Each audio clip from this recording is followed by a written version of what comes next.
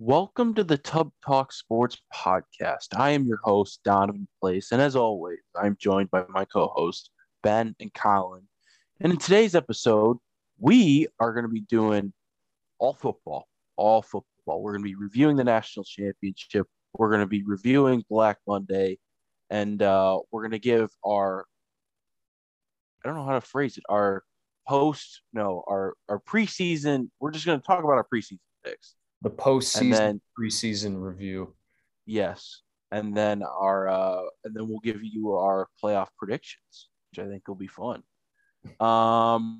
So what are we going to start with first? Because we have a lot to start with. I say we start with the national championship. Just get it out of the way. National championship happened last night for us. When you're listening, it'll probably be Wednesday, Thursday, Friday. So it's still kind of fresh on our minds. It's always weird to me how there's such a big drought with college football. You have almost 2 weeks without it after like the college football playoffs and all the big bowl games, and you almost like forget about it. It's like then we have week 18 of the NFL. It's so action packed. And then, oh, yeah, tomorrow we have the championship game too. And I was just happy compared to how this game went last year, the national championship between Bama and Ohio State, that it was an actual game, because last year that Ohio State team, or that Alabama team, was not getting beat by anyone, and they just rolled Ohio State. It wasn't even close. So I was just happy that going into halftime, this was a game.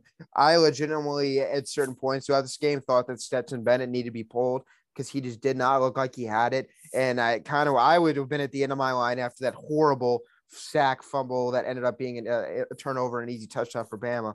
But after that turnover, Stetson Bennett did not throw another incomplete pass, threw four more passes the rest of the game, 4 for 4, 2 touchdowns, one beautiful deep ball touchdown. So he really responded well. He deserved every bit of that national championship. And I was happy for Georgia and Kirby Smart. They I think, were the better team from wire to wire, despite the one loss they had to Alabama. But all season long, we were saying this Georgia team is historic, and I think they finished off rightfully as the number one team in the country. Stetson Bennett's such a good story too. I mean, they kept talking about it last night. He's a guy that started off as a walk-on at Georgia, ended up transferring because the coaches told him he had no shot at playing, transferred back to Georgia and ended up starting due to injuries. And I mean, look how far he's come now. And good for Kirby Smart. I know we all love to see someone other than Alabama win it, even though I personally do love Coach Saban and I love the Alabama program and how they go about things. But I mean, this is as professional of a college game as you can get. Watching that game, it does not feel like a collegiate game. All season you watch like the Penn State and I mean the Auburns and just all these schools that really feel like college teams that all have their flaws. And then you last night felt like a professional, like invitational, you know what I mean? Like it was just NFL players all over the field. Those Georgia linebackers are so freaking fast. They breed linebackers. It's insane. Yeah, and they just fly around the field. And that's what makes their defense so special is you just cannot – it's so hard to get a big play on them because you can't hit the outside because they're going to meet you right there at the line. And you can't run it right up the middle because did you see big number 99 Jordan Davis? That man, I think they said he was like 360 some pounds. That's a big boy.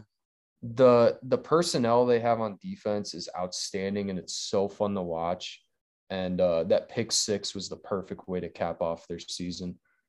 Yes.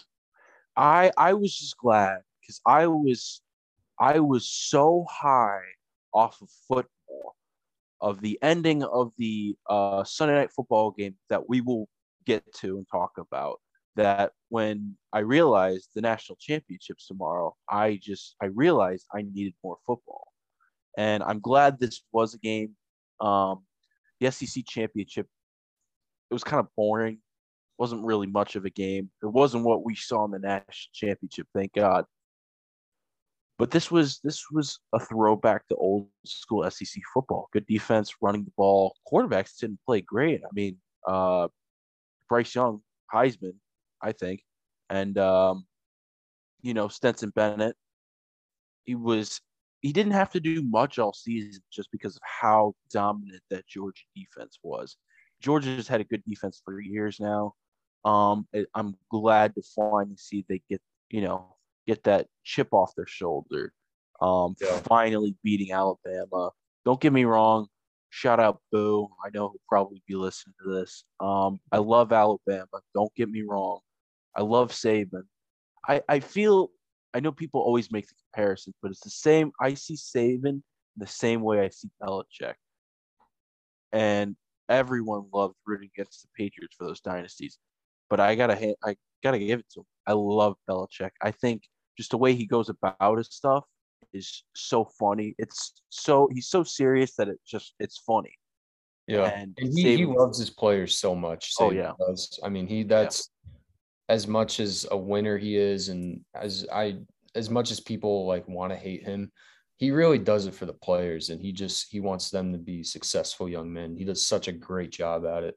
And the cool thing about Saban too is he is very honest with NFL coaches about his players.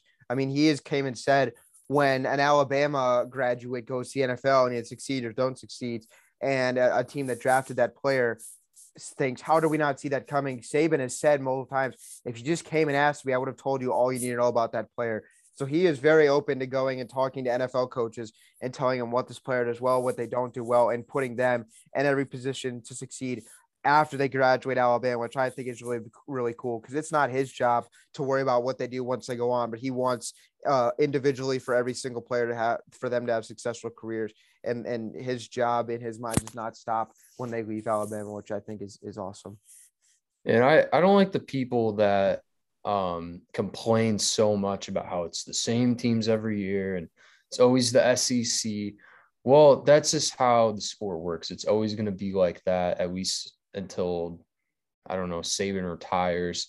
The SEC, the top of the SEC is always going to be on top of college football, unless Lincoln Riley can really get something going at USC. But college football is more than just the college football playoff. If you are a fan of college football, it's about the schools and the traditions and the crazy fan bases. And it's about Virginia Tech hosting a big primetime game against Clemson. It's about, for me, Iowa hosting Penn State and having big noon kickoff come in. It's so much more. I mean, I think any real fan of college football looks far more than just the college football playoff. Yeah. No, I completely agree. I think especially when I saw like pregame. Speaking of which, Andrew Luck looks phenomenal. I think he could walk out there and throw for 400 yards. Now, a lot of people are talking about that. But before the game, I mean, just getting like quick shots of all of those Georgia fans in the shoulder pads, the face paint. They're barking like dogs in the first like 10 rows of whatever section they're sitting in. It makes me want to transfer to Georgia and just be in that stand barking, "Ooh, go Dogs!" Shit like that. The turnover spike pads that they use. Yes, those are awesome. I think I like that more than I like the Miami turnover chain. I think I like what's the school that has the like the Nerf basketball hoop and just keeps dunking on the side? Oh, they dunk on each other. What school is that? I don't remember. Was it like the turnover robe is up there for me. I the same way. I don't know what's good one. But I think the turnover robe is cool, except I'm sure that thing gets very sweaty after one or two turnovers. I'm gonna Google this. Tennessee has like a trash can, which I think is stupid. Yeah, I think it's cool too. I know this totally rated how stuff like that has made its way to baseball. I mean, I really started noticing it more like this last summer when teams would hit home runs like that. I think it's Pitt. Sorry. Yeah. Oh, you're good. Pitt. Yeah, isn't it the Red Sox that like pushes a guy down a cart down the dugout? That was sick. Donovan was able to see firsthand Brad Miller wear the straw hat like 4 times in a game at Wrigley. Come on, man. Fun stuff. Donovan, do you think the Colts GM Chris Ballard, do you think he like sends a text message to Andrew Luck after every like Wentz performance? I mean, I got to. I mean, reconsidered. Yes, but I think even watching Andrew Luck, he was just so genuine, so happy. I mean, I don't know if you watched it, but Robert Griffin III, who was right next to him, same draft class, he even asked him, like, what have you been up to? And he was just talking about his family, and it was so nice. Full-time so daddy sweet. duty. That was his statement. That was awesome, and I cannot look at Colts fans the same way after they booed him when they left. I can't look at them the same. It's a heartfelt moment. I love Andrew Luck. It's hard to see an Andrew Luck guy on the sideline. They're both not very old at all. No, they're not. It's crazy, but that's the NFL for you. Nothing's guaranteed.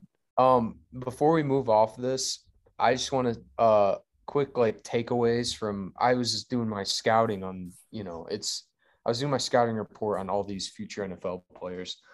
Number 31 on Alabama, Will Anderson. He could be the number 1 pick next year. He is crazy to watch. I think he's going to be the best defensive player in college football next year, if not the best overall player. Him and Bryce Young coming back. I don't know what's going to happen with Jameson Williams. I really hope that it doesn't affect his draft stock much to the point where he has to come back. But Alabama is going to be a force again. They're probably going to be my pick next year because they have so many great returning players. I mean, this was technically a down year for Bama. It was a rebuilding season. They were still a fourth quarter away from a national championship. Yeah. Yeah, I mean, off the top of my head, I'd either have to go Bama or Ohio State. I mean, I know Ohio State's losing receivers, but I think they're going to be with Stroud in year 2, and then Smith and Jigba and Marlon Harrison Jr. I mean, I think they'll end up being okay after losing. Are they losing 2 or 3 receivers? They're losing 2, Olave and Garrett Wilson. I think we see Ohio State back in the playoff next year just because. I think so too. I mean, who really in the Big Ten is going to stop them next year? This was Michigan's best team, and they may lose Harbaugh as well, and that was the only thing that kept them out this year. So, we'll see. Also, you guys can fact check me on this, but I'm 99% sure I picked Georgia to win in the preseason. I think I had them up there. I think I might have too. I'm not 100% sure. We should have checked on that. I know. I'm 99% sure that I said this is Georgia. We'll look at it after the show and then we'll tweet it out. How about that? There. That's good. Booyah. I'm putting that on you, Colin. Okay. We'll find it. You better. All right. We're getting into the next part. Black Monday, a tradition. For one coach for 2 coaches in particular, wasn't such a Black Monday. Vic Fangio, he was told he was going to get fired on Sunday? Something like that? After they played the Chiefs because they played Saturday. Yeah. So Vic Fangio out with the Broncos. Then on Monday, we were informed Matt Nagy, Ryan Pace, done. Mike Zimmer, who I assumed was going to get canned earlier in the year, got canned. You have the real shocker was Brian Flores of the Dolphins. Yeah. I mean, I think that really shocked the world. Hearing the reports afterwards, I understand why, but man, he beat Belichick the last 3 times he played him. Who can say that? Yeah. Not many people can say that. He's going to get a job. I mean, he's going to get another job by next year. He's going to be a head coach this offseason. Sorry. Continue. Yeah. And how about the Giants? They took a big... Yeah, Giants. Who? I mean, I didn't obviously watch the Giants game on Sunday, but if you even just tune into Red Zone, they showed some of the play calling they had. Like, your team is out of playoff contention. You're not even playing a team that also is in playoff contention. It's just 2 nobodies playing the last game of the season. Sure, you're backed up against your own end zone, but you ran 2 QB sneaks in a row. Come on, show some. No, yeah. And I don't like the comments he was making post game in some of these interviews. No, well, what was funny was he was asked about that in the post game, like why'd you do two quarterback sneaks in a row? And he said, like, and I quote, it was because the Bears safetied us last week and we were just nervous. He had the Chicago Bears in his head from last week. That's I mean, it was like what 3 weeks ago where the Giants guaranteed him his job back and he lost it in 3 weeks. That is something. Because they definitely by far looked like the worst team in football to end the year. Yes. I mean, granted it was with looked a lot better. Granted it was with Mike Glennon and Jake from State Farm quarterback. We're both atrocious. It was bad. Yes. And their GM is out as well. David. Yes. Is it Gettleman? Gettleman? Yeah. He wasn't good either. He resigned, but I think a lot of New York fans were waiting on that one as well. So yes. I think Giants fans are very happy with how this all turned out. And how about them using a first round selection on Kadarius Toney and spending that big money on Golladay, and neither of them caught a single touchdown this year. It was just an atrocious season all around for New York. I mean, this was a team that last year ended up missing the playoffs by a game, even though they went 6-10. They still missed the playoffs by a game, and was expected to take a step forward and compete. Some in this call even would have said win a division, which we'll get to later. But this was a team that was supposed to step forward despite all the glaring red flags, like Joe Judge getting in a fight with his offensive line coach last year. But regardless, completely fell flat on their face. We don't even know what the status of Daniel Jones is going into next year because he had that neck thing, which still apparently isn't completely recovered. So this is a team. The future looks brighter now than it did 24 hours ago because Joe Judge is gone, but they're still probably a team that we thought was maybe 2 years away going into this year might realistically be another 3 years away. And maybe even longer than that if they don't have the quarterback. This team is nowhere near good right now. I mean, just looking where the division's at, in the NFC East, you got Philadelphia. Even though they're not great picks, they still have 3 first-round picks. And then you have the Cowboys, who we'll talk about later in the show. How about trading your quarterback for a first-round pick, and then still making the playoffs, and then still having 3 first-round picks? That's a terrific spot to be in, and it looks like. And that's like a Madden dream. Oh yeah. And they found an identity, and it looks like they got the right hire at head coach. Yes. Other than that, I would say with the head coaching jobs, well, let me ask you this. Do you think anyone else will get fired?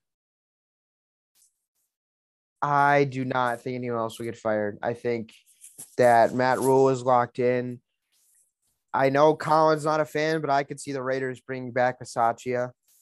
I mean, I have mixed opinions on that because if you were to, I think there's definitely long-term, definitely better options out there. But if you were to move away from Bisaccia, that could definitely cause some bad stuff in the locker room. I mean, I don't think they should mess up with what they have. They have something special in the locker room right now. And I now feel like they shouldn't mess with it too much. Especially if they go in and win or come close to winning in Cincinnati. Yeah. I mean, you talk about a couple weeks ago going into that Cleveland game when this is a team that was going to miss the playoffs. It was like, okay, we got to find a new coach.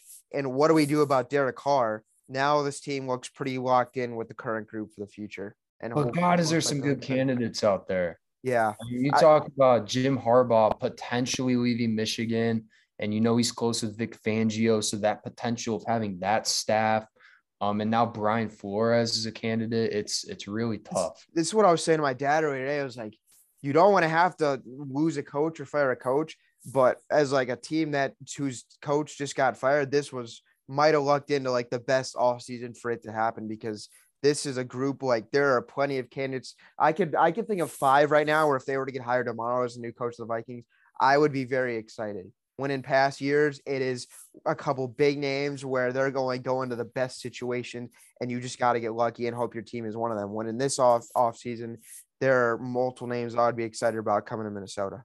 Yeah, and if I'm Kellen Moore, Minnesota's probably my top option. Yeah. Look at the weapons that they have. He is at the top of my list, especially if there's a candidate out of their front office.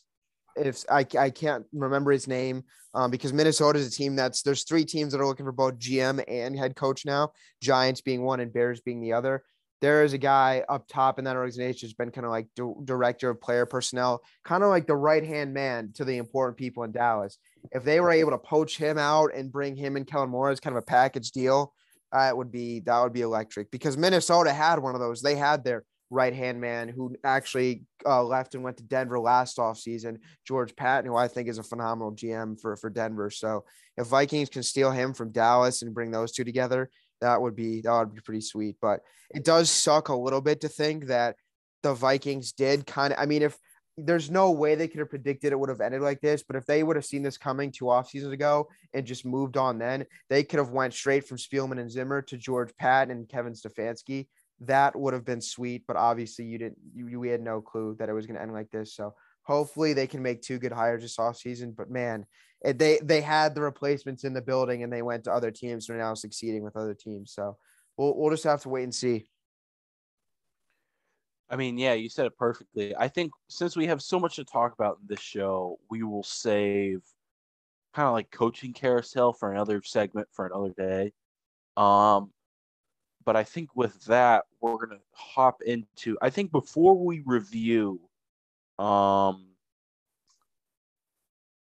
preseason picks, I think what we're going to do is we're just going to give a very, very short recap of week 18, because this, you can make the case, was one of the best, if not the best weekend of football ever. Yeah. And sorry, go ahead. I was just going to say last thing before we move off this coaches thing. Jeremy Fowler is reporting that the Panthers are looking to talk with Vikings offensive coordinator Clint Kubiak for their offensive coordinator job, which I think is just hilarious, because you guys have heard me talk for the last couple of weeks about how this dude cannot call an offense. Yeah. And especially everyone got to see on Sunday Night Football the tight end screens and the second and long, like delayed handoffs. I mean, it for the Panthers, they would go from horrible offense to horrible offense. I mean, no disrespect to Clint Kubiak, but whatever play calling ability his dad, Gary, had did not pass down. So one season for me was enough of Clint Kubiak. So if the Panthers hire him as OC, I think that would be hilarious. But yes. Yeah, that would be very funny. I'm sorry. I saw that on Twitter right as we moved on. So back. No, you're good. All right. So we got to talk about week 18. So we'll start with, we'll skip Saturday's games. The Saturday's games didn't really mean anything. Yeah, nothing. Sunday, the early slate, the one thing that we needed for chaos, which if you listen to this podcast, you know, especially for me, I root for chaos. Yeah. So I was all on this Jags Colts game, and boy, was this Trevor Lawrence's coming out game, his breakout game. He looked good. Could not have come at a better time.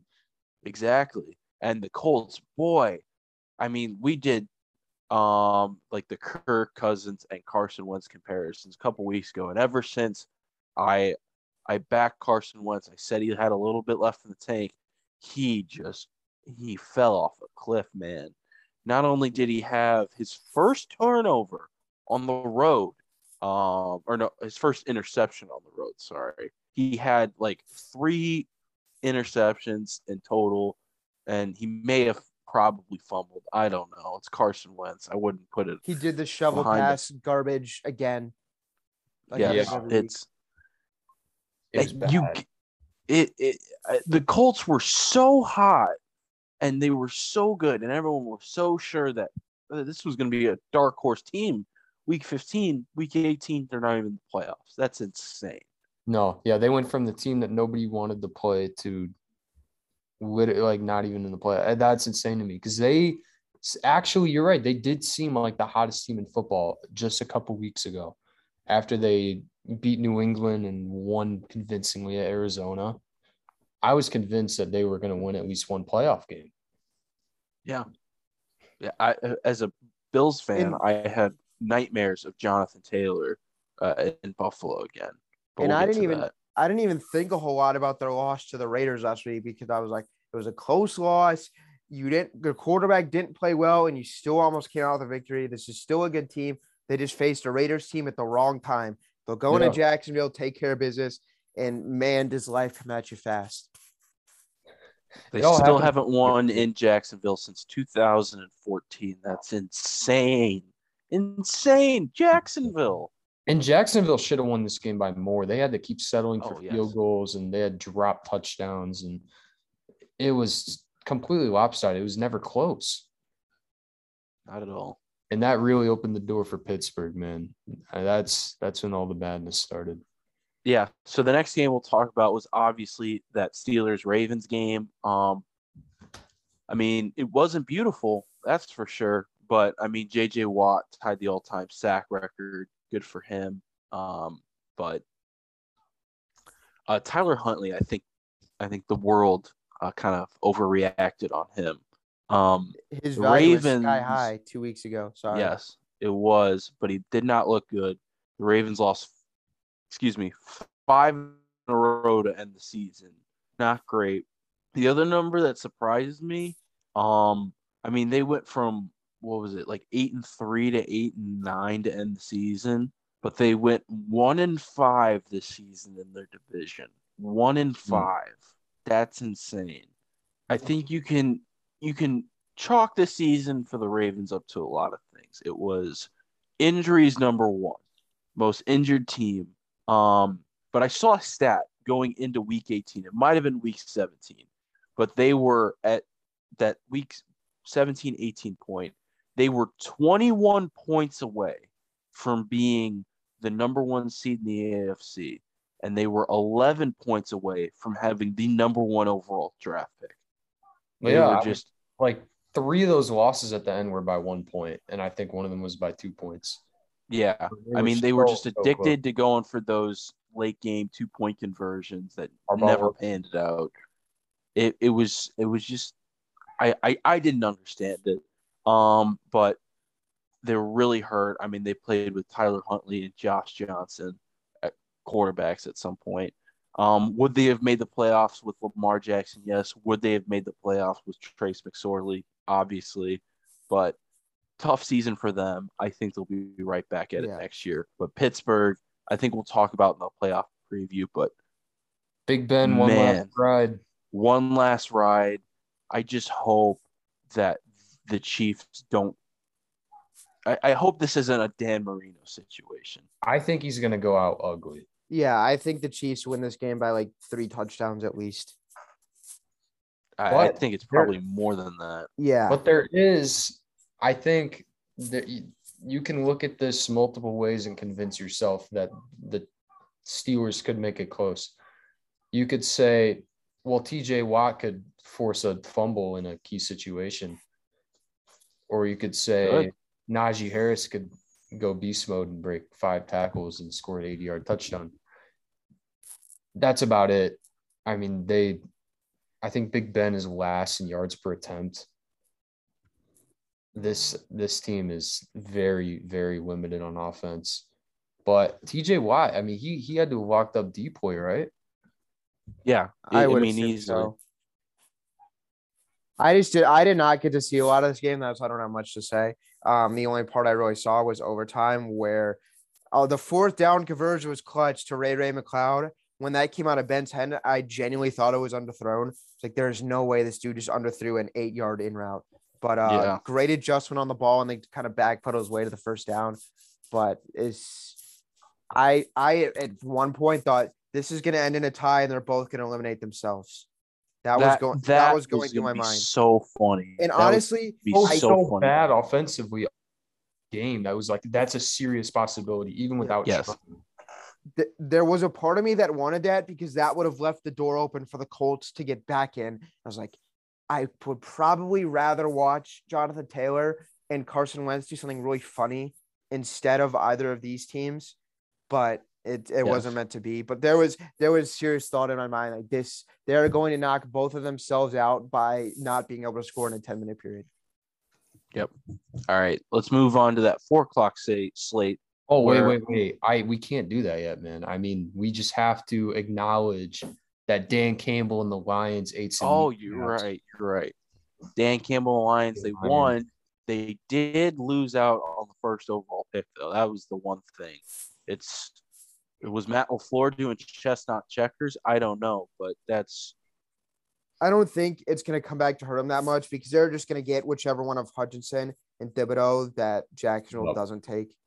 So it would be different circumstances if it was like a Lawrence year or with some generational quarterback. But I think this was like a certain year where it's not going to really hurt them. So you might as well have some fun and pull out the trick plays. The Lions broke the record for 4th down attempts in a season. And I mean, that's classic Dan Campbell, my favorite coach in sports.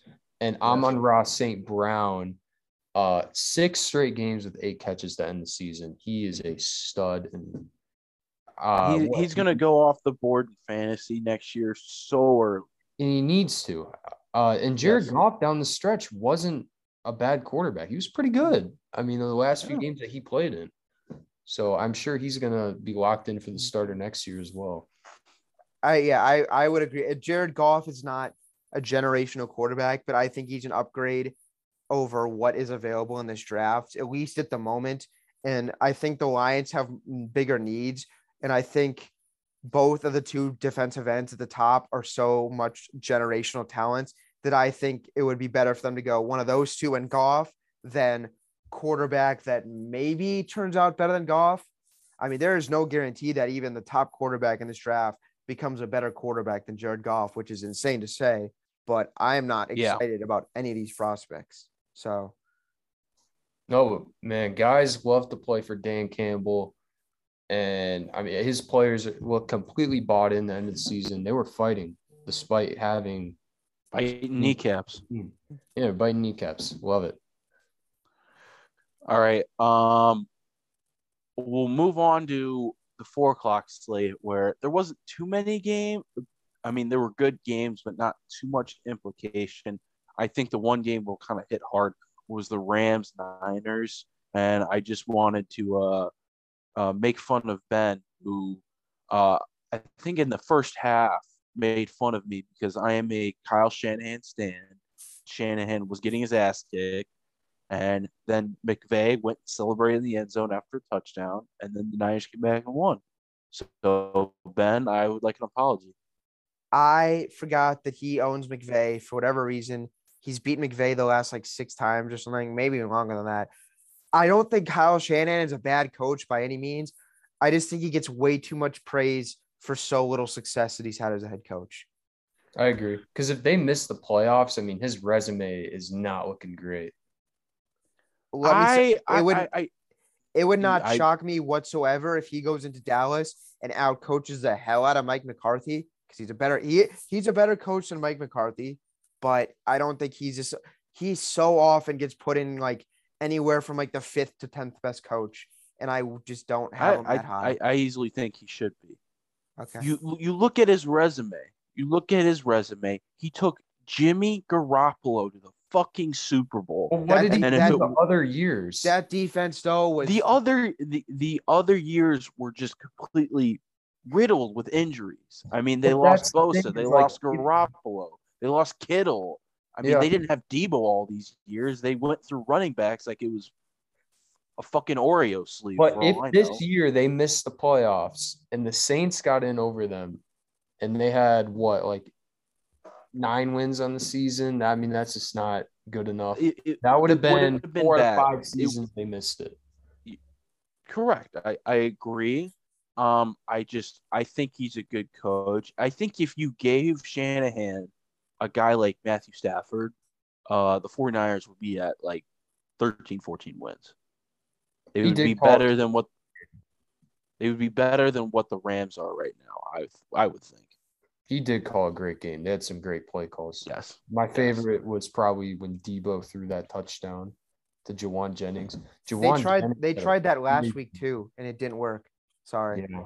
They tried that last week against Houston to Brandon Ayuk, and it didn't work. And then they came right back to it. And then Debo had that 55-yard catch when they were Yes. down 7 points. What I still don't know if Jimmy intended to throw the ball like behind him like that, but it looked like elite ball placement. But I seriously think Jimmy just underthrew it. So, That would not shock me. yeah, because if you watch the play, Ramsey is sitting underneath while Debo is running an out route, and you would think what he was trying to do is fit it in over Ramsey, but in front of the safety. But what ends up happening is he basically just throws it behind Debo, and by the time Ramsey adjusts to a pass that is so far off, he dives and can't get to it, and Debo makes a great adjustment on the football and then catches and takes off. So did he mean to do that? I don't think so. Did it work out incredibly well? Yes, it did. All right. I think that'll wrap up that 4 o'clock slate. But then we get on to the big one. And oh boy, did we almost get what everyone wanted. I wouldn't say everyone. This you would get in with a tie. I don't get why you were so opposed to this tie. We would have had to play at Arrowhead. Okay. I'd almost rather but miss the playoffs. I don't necessarily think going at Cincinnati against probably the hottest team in football right now. I know they didn't. I'd take that any day over going to Arrowhead after what I saw earlier this season. I'm gonna be honest. We'll get to our playoff predictions, but I think the Bengals are gonna torch the Raiders. Oh, I think it'll be the biggest blowout. Are you aware that it's gonna be like 30 degrees and like snow? They're not gonna be able to air it out if they want to. It's Joe fucking Burrow, okay? He threw for 900 and some odd yards in 2 games. It's going to be one in the trenches. It's going to be one on the ground.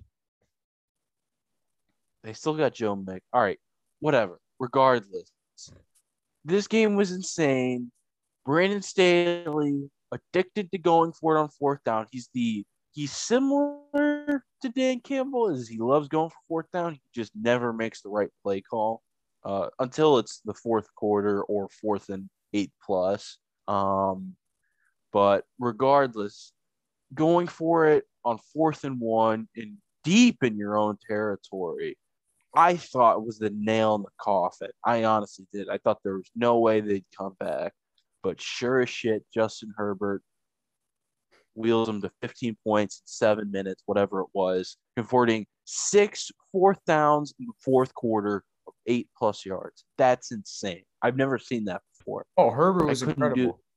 I couldn't do that on Madden if I wanted. And I'd never seen receivers that tired before. And they have some good receivers. Keenan Allen, Mike Williams, Guyton, the new guy. I don't know if Palmer got a lot of playing time, but I'm a big Palmer guy too. The receivers in the secondary were completely running off fumes at the end of that game. The 4th quarter in overtime. And yeah, it was just Herbert. I think he's a top 5 quarterback right now. He made play after play after play. I do too. And it was all Herbert. I mean, it was just him being outstanding on those 4th down plays. Quarters 1 through 3.5 of this game, he was not getting a lot of help either. There were some uncharacteristic drops by Keenan Allen, a couple other players. He put a couple balls in harm's way, but he was not getting a lot of help. And the fact that my dad and I kept saying this is it, that he can't pick this one up. It's at some point the luck is going to run out, and they picked up every single one. Just continued to blow my mind. And it's awesome how because the rest of their careers, Herbert and Burrow are going to be compared. It's just every week when one does something incredible, the other just comes right back. Is like, yeah, I'm here too. And I think they will continue to battle. I mean, if you look at the trajectory we're heading, the top quarterback right now, Brady's eventually going to retire. Rodgers eventually going to retire. I mean, there's a point when, who knows, in 4 or 5 years when they could be going back and forth every week for the best quarterback in the NFL. I mean, it is incredible how talented. I know we're talking about Herbert, but both Herbert and Burrow are. Yeah, and my God, you're right, Donovan. That play call was horrendous, or Yeah. the decision to go for it there was horrendous. I've never seen anything like that at the professional level. I don't even know if I would have did that in Madden. That's saying The something. only the only thing that was running through my head when I saw they ran out there was is Brandon Staley imitating the famous high school football coach, the Madden high school football coach. If you don't know what I'm talking about, Yeah, there was this high school football coach that he would kick an onside kick every time they would kick off. They went for two after every touchdown, and they would go for every fourth down, no matter the time of the game, and no I'll matter tell the you distance, what, and they would run up the score every time. he now coaches at Presbyterian. He's now a Yes, collegiate coach. They won their first two games and got blown out in almost every single other game.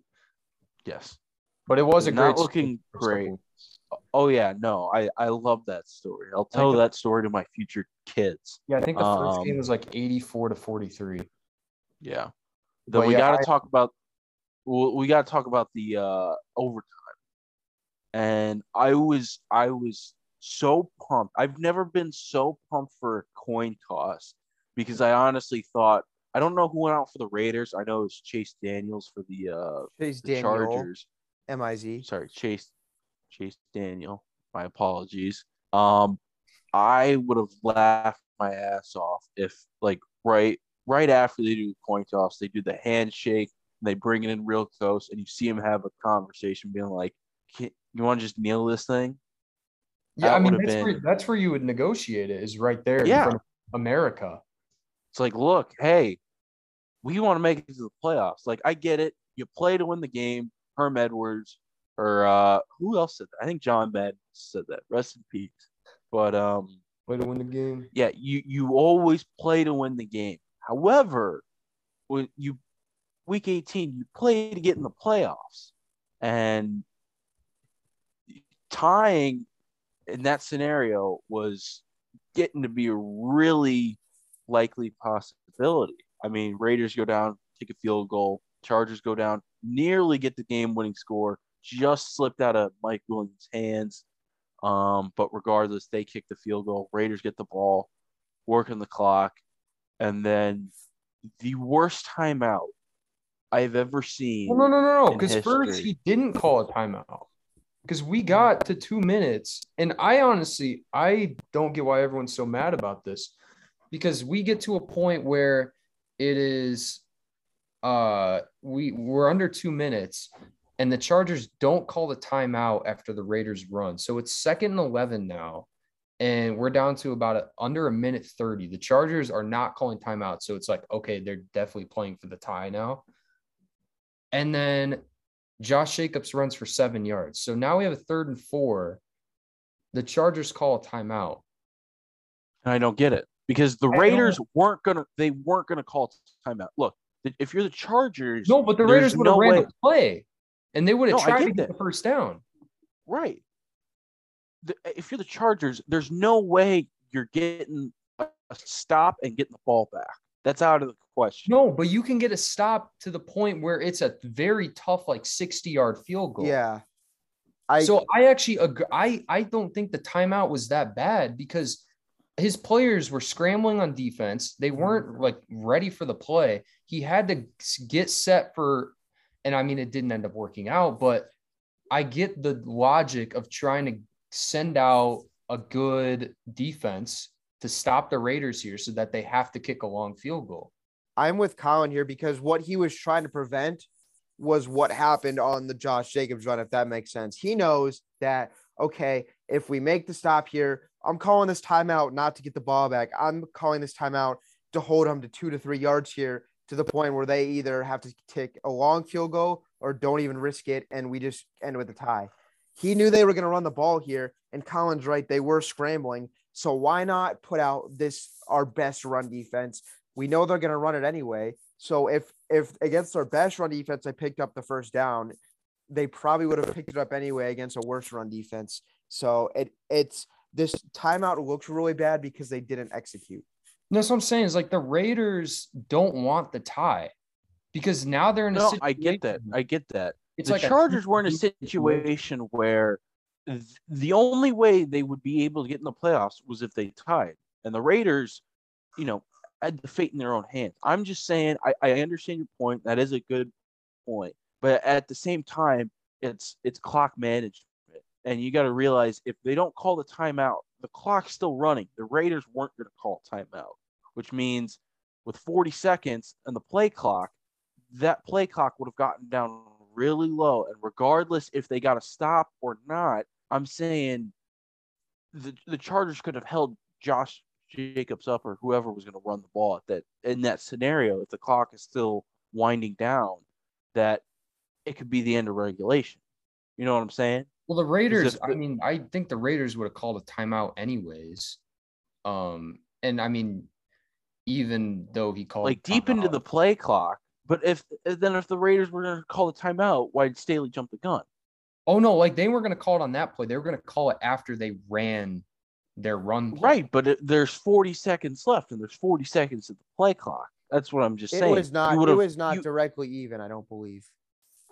It was very close. And all I'm saying is if Staley didn't call timeout and they ran the ball just to get down, it would have been very close to the end of regulation, regardless of where they would have ended up on the field.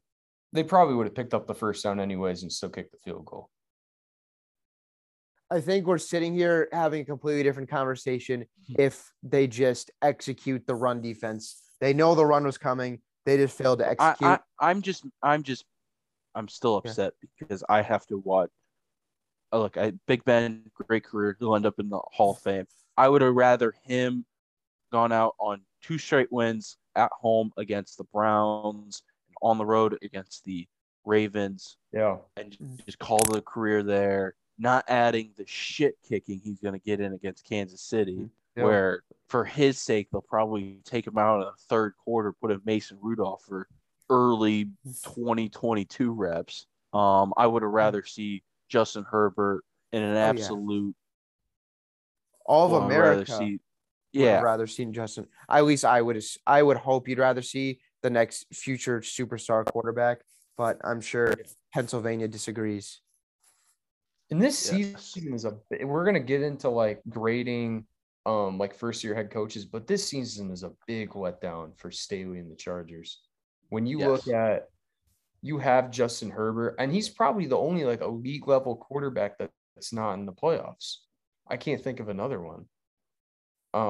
But I mean, you have Justin Herbert. I mean, Russell Wilson. Yeah, that's if you're on that train, which I'm not. Yeah, save that for another episode. I feel you there, but Lamar you're supposed to be a defensive-minded head coach, but your defense stinks, despite having some good personnel. And I mean, you lose 3 of your last 4.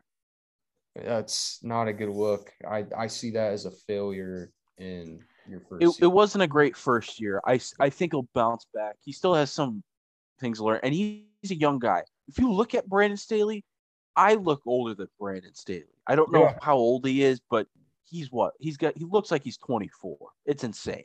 Oh yeah. I think we overlooked with the Chargers how they're a very top heavy in terms of talent, and then man, do they fall off an absolute cliff. Yeah. And there is some talent deficit that they just couldn't overcome.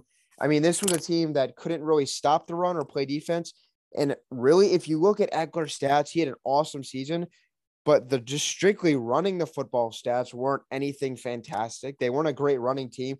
We saw right tackle Storm Norton get absolutely just bulldozed on every single play on Sunday. I mean, and their defense was nothing special.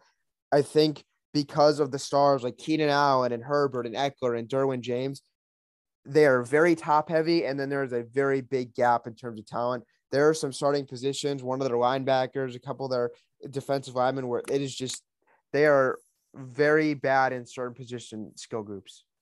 I mean, there's a definite chance that the Chargers, next year just end up becoming like what the Bills are, or Bills, I guess, kind of were. We'll talk about it. But where the Bills, all they do is just pass. With a good offseason, I think the Chargers can compete for one of the best records in the AFC next year. they need a good offseason. So we'll lead that into the I summary gotta say of our something. I preseason. gotta say Go something. for it. I am so unbelievably proud of this Raiders team for the way that they bounce Yeah, back. give him credit. Shout out Pisaccia. Yeah, Holy shit, what a job. just the whole locker room. What happened with Gruden, and then the whole Ruggs thing, I think is really. I think they were fine after the Gruden thing. Losing your head coach is bad enough, but the whole Ruggs thing, it was just such a tragedy. And I mean, I can't imagine what that would do to that locker room and those players. And Bisaccia having to come in and just deal with all this out of nowhere. He's never been a head coach at any level before. And then obviously it affected them because they went and lost 5 of 6 games. But to be able to bounce back from all that, still come together and like have that good of a locker room and have Bisaccia be able to lead them the way that he did, and then be 4 playoff game wins in a row. Because I mean, they knew they had to win out if they wanted a shot at the playoffs. Yeah. And they grinded out all 4 of those wins. And Derek Carr gets to play his first playoff game. So super proud of those guys. I thought the season was over after that like 40-point loss at Arrowhead, but man, they bounced back and they are rolling right now. So, and huge stage on Sunday Night Football and they came out on top. So super proud of those guys. Oh yeah. All right. So let's get into our what our preseason predictions were. So I know me and Colin have records. Ben do not. So I think this is what we'll do. We'll just go division by division and we'll say the records that we had them at. And Ben, you just put them like in order of where you had them in the division. And then I say we don't spend too much time on this. Still got the playoffs to talk about, but kind of give brief summaries on ones that we missed. So let's start with the AFC East. I don't remember exactly why I didn't do records, but I have my thought process behind where I had every single team, and obviously we're gonna keep it quick. But I have some really funny reasonings for why I place certain players in certain teams. So I'm excited to get into this. I went through the whole playoff predictor before the season started, and that's how I did too. Mm-hmm. I did too. All right, so let's get started. AFC East. I had the division winner Buffalo Bills at 14-3. Pretty good. What they ended up 11-6. Yeah. A couple games off, but still pretty good. Dolphins at 10-7. Finished 9-8. Pretty good there. Patriots were the one I missed. I had them at 9-8. They ended up finishing 10-7. So actually not too far off. I just had the Patriots finishing third in division. And Jets, I was not high on Zach Wilson. Still not very high on them. I had them at 1-16. They went 4-13. Yeah, we were all pretty spot on with the AFC East. This is one of our best predictions. I had the Bills at 11-6, because I knew they had a tough schedule. They finished 11-6. The Dolphins, though, I had at 10-7. They finished at 9-8. Only one game off. They started off a little worse than I thought they would. New England, I was wrong. I had them at 8-9. They finished 10-7. The Mac Jones experiment has gone a little better and more smoothly than I thought it would. And then I was right about the Jets as well, 4-13. So I think in total, I had the Bills and Jets right. I was only 1 off the Dolphins and 2 off for the Patriots. So that's pretty good. Yeah, I had the same, at least in terms of the order. I figured the Bills would win this division pretty easily. It obviously ended up being much closer. It took all 18 weeks to figure it out. I had the Dolphins finishing second and grabbing the 6th seed in the AFC, one of the wild cards. I thought Tua was going to take a step forward. He had his moments in the second half against inferior competition, but his future is still very murky. I said that the Patriots would fight for a playoff spot, kind of the exact same as you guys, around that 8-9 win area. Obviously went a little bit better than that, and they're traveling to Buffalo for a big playoff game this weekend, and then Jets and last. I think that was pretty much a gimme. So AFC, if you just look at the AFC East, this was probably I mean, this or the AFC South was probably the easiest to predict. So Yeah. it all went according to how we thought. I think next year, or I guess me and Colin can even do it this if we want to, but I think next year we should make it a competition to where we have to guess precisely all the team's record and we can count like each game we get off or something like that to begin the season. But I think you're right. We did hit the nail on the head there, or whatever that expression goes. I don't know. AFC North. All right. This one, hand up, not very good. My division winner, Cleveland Browns, at 12-5. Browns finished an astounding 8-9, not very good. I had the Ravens making a playoff spot in second place, going 11-6. They went 8-9. I had the Steelers in third place, going 9-8, which they went 9-7-1. Right there. And then the Bengals, I had a 4-13, and Bengals obviously went and won the division. So AFC North, hand up. I pretty much got it completely upside down. Yeah, we're all too high on the Browns Yeah. in this division. I was pretty close to go you ahead. here. No, I was just gonna say I had the same kind of feeling about each team. I thought both the Ravens and Browns would be really good. You had the Browns winning the division by a game. I had the Ravens beating the Browns and getting first by a game. I think if you looked at most of America coming into the season, a lot of people either had the Ravens or the Browns taking this one. Both teams who we thought would take a step forward. I mean, Ravens last year, Lamar won a playoff game. You thought, okay, new off season. I mean, they take a step forward. I mean, it looked that way. They were 8-3, first in the AFC at one point, and then just the injuries and the Lamar injury became too much to overcome. So I had Ravens at 1. Browns, I had Baker having a really good year. I thought he would continue that role he had to finish 2020. That obviously did not happen. I could not have been more wrong there. Steelers at 3. I didn't love Big Ben or the O-line. I was right there. And then Bengals, I thought their defense would be absolutely atrocious. It has been far better than expected, and their offense is just if they can't stop you, they'll just outscore you. So I would have to guess that if you aren't from Ohio, you probably didn't have the Bengals win this division. So I don't take a whole lot of fault here because this was just a team that took a massive step forward a lot earlier than we thought. I have an out for at least myself for having the Bengals at 4-13. I would have put them a lot higher if we just weren't completely false reported about Jamar Chase not being able to catch the football in the preseason. Well, wasn't this that? There were negative reports on Burrow and how he looked after his injury. You're right. There's all that with Chase. Their defense, we all downplayed their defense a little bit. I still don't think it's elite by any means. But we thought it would be a complete liability. I thought their corners might have been the worst corner group in the league coming into the year with Eli Apple and Trey Waynes. I mean, Eli Apple certainly had his moments.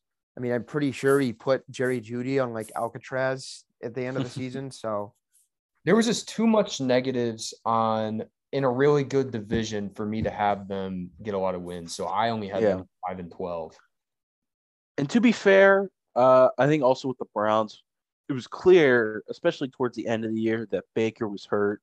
And I know we've talked about Baker the last couple of episodes, but Baker, I did not play good this year at all. I think part of it does have to do with the injury. I don't think Baker's this bad, but I don't necessarily know if he was as good or if he can consistently be as good as he was when they made the playoffs and won a playoff game. Yeah, and I was so high on the Browns. I had them 12-5, winning the division, winning a playoff game. So that's unfortunate that I was off on that. I had the Ravens at 11-6, so I don't think it's too bad if they were healthy. I think that's about what they would have finished. And the Steelers 8-9, which is only a game and a half off. So I was definitely a lot better in the East, but this one was a lot tougher to predict. Yep. All right, let's move on to the South. I had the Titans at 11-6. And they made it to 12-5. It's only a game off. The Colts, though, man, I remember vividly and I think you guys remember this too, that I predicted the Colts to start off like 1-5, which they did, and then I had them going on this magical run where they ended up 11-6, and boy did it almost happen, and boy if it did, I Yeah, would have been okay with all the other bet wrong Yeah. shit I said, but I had the exact did not same. make the Yep. play. You were I I very much remember you saying that, and you were pretty spot on. I mean, ooh man, yeah. I was so close, I'll but give you credit for that one. I Sorry. had Jacksonville at 4-13. They finished 3-14. Not bad. Texans, though, I had at 1-16. Um, wish I would have known a little bit more about Davis Mills, though. Davis Mills Oh was yeah, surprisingly good. I know we had the argument last week that you were in on him as the best quarterback. He had another good showing on a Sunday against Tennessee, which was funny because obviously I didn't see the noon games, me being in Minnesota. At one point, it was 21-0 Titans, and all of a sudden, I'm tuning into red zone as soon as the Vikings game ends. And like Houston made that a game, and it was because Davis Yeah, Mills threw for like 300 and a couple touchdowns. So I know he that's had the getting he off had topic, but no. I mean, give Davis Mills credit. yes, He had more 300-yard passing games than all the other rookie quarterbacks did combined, and it like I don't even think it was close. what do you guys think? Is he talked Houston out of looking at quarterback this offseason? Do they? yes. I I mean, for now, and I've ever since I was high on Davis Mills, I've done a little bit of research. He was good at Stanford, and you can make the case that if he stayed next year at Stanford, he would have been the number one quarterback in this year's Exactly. draft class. I've seen people saying that if he stayed, he could have been a top 10, maybe top 5 pick. The fact that they got him in the third round just a year early, I mean, shit, the guy made Brandon Cooks, damn it. Danny, blah, blah, blah, blah, Danny Amendola, and Rex Burkhead like a decent offense against the number one seeded Tennessee Titans. I mean, I mean, this could be another thing, like I said with Detroit, where is Davis Mills the future? Maybe, maybe not. But there's so many other holes, and with having a such high pick with a pretty good, like, I mean, there's plenty of great players not a quarterback at the top of this draft board this year, where I think you're willing to wait because there's so many other holes on your roster. yeah, no, it's fair. I want to give But myself a pat yeah, on the back for the South. I was only 4 total games off with the records. The main one that screwed me over was Jacksonville because I had them at 5 wins, they ended up with 3. I thought their offense would be a little better than it was, and I thought Lawrence would have had a better rookie season than he did. But I'm glad he finished strong. Oh yeah, oh yeah. If he plays like he did in week 18 next year, I think there will no longer be talk of if he was a bust or not. he's going to have a pretty good second year. And then because of how bad he was this year, people are going to like all of a sudden remember again, like, oh shit, this is the guy that's being compared as the best prospect since Luck. If that Yeah. makes Oh, sense. yeah. He It's is, gonna happen. yeah, he is going to be forgot about because I mean, his rookie season was not very good. He won a lot of games with turnovers and no touchdowns, and he is going to shine next year. I can see it now. They probably will win 5 games, maybe, but he will. I can totally see him taking a massive step forward in year 2. Also, depending on who they get at coach. Yeah, this is true. But Um, I had the 4 teams in this division right. No need to go over that anymore. But just yep. to say my predictions. All right, let's go to the West. Chiefs, I had winning the division at 15-2. Yeah, they went 12-5. I know. I was high on the Chiefs. I was really high on the Chiefs. Um, second place, I had the Chargers, and this was supposed to be my big bold pick. I remember because Lord knows I do way too many of those. Oh, yeah. I had the Chargers at second, finishing at 12-5. Not great. I had Broncos in third at 10-7. They went 7-10. And then the Raiders, I had finishing in last place at the record of 4-13. Oh, my God. Who told you that was a bad idea? You did. You did.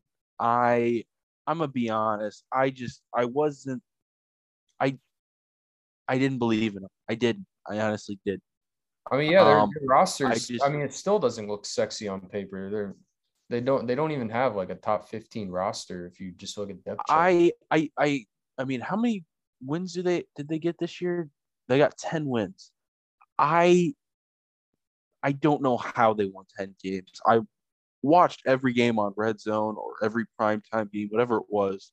I gun to my head, if you tell me 2 years from now what the Raiders record would have been, I'm like, oh, they won like what 6 games that year. I'd be shocked if you told me won 10 games this year, 2 years from now. The That thing makes is, sense. like, if you take out the Chiefs game, I'd like to see what their defensive numbers looked like because their defense was, and this is why I said I think they were going to make the playoffs here because I thought their defense would be improved. Their offense actually got a lot worse statistically than what it was before, but their defense has been. This is probably the best defense they've had under Derek Carr's whole tenure. And it's because they went and they got a Casey Hayward and they got a Denzel Perryman and they played like Pro Bowlers and they got a couple guys they got Quentin Jefferson from Buffalo. They got Nate Hobbs, rookie out of Illinois, and they got a lot of guys that really stepped up for him. A lot of good veterans. And Gus Yeah, Bradley. I mean, I'll just give credit to you and credit to the Raiders for having a good year. You're right, Colin. You were right.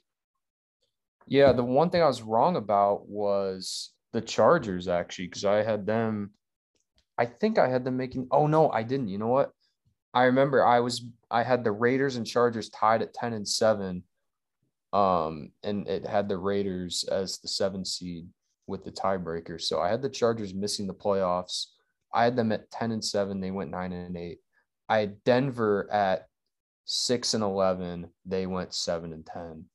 And I had the Chiefs at 13 wins at 12. So this was probably my best division, the one I'm most proud of for my predictions.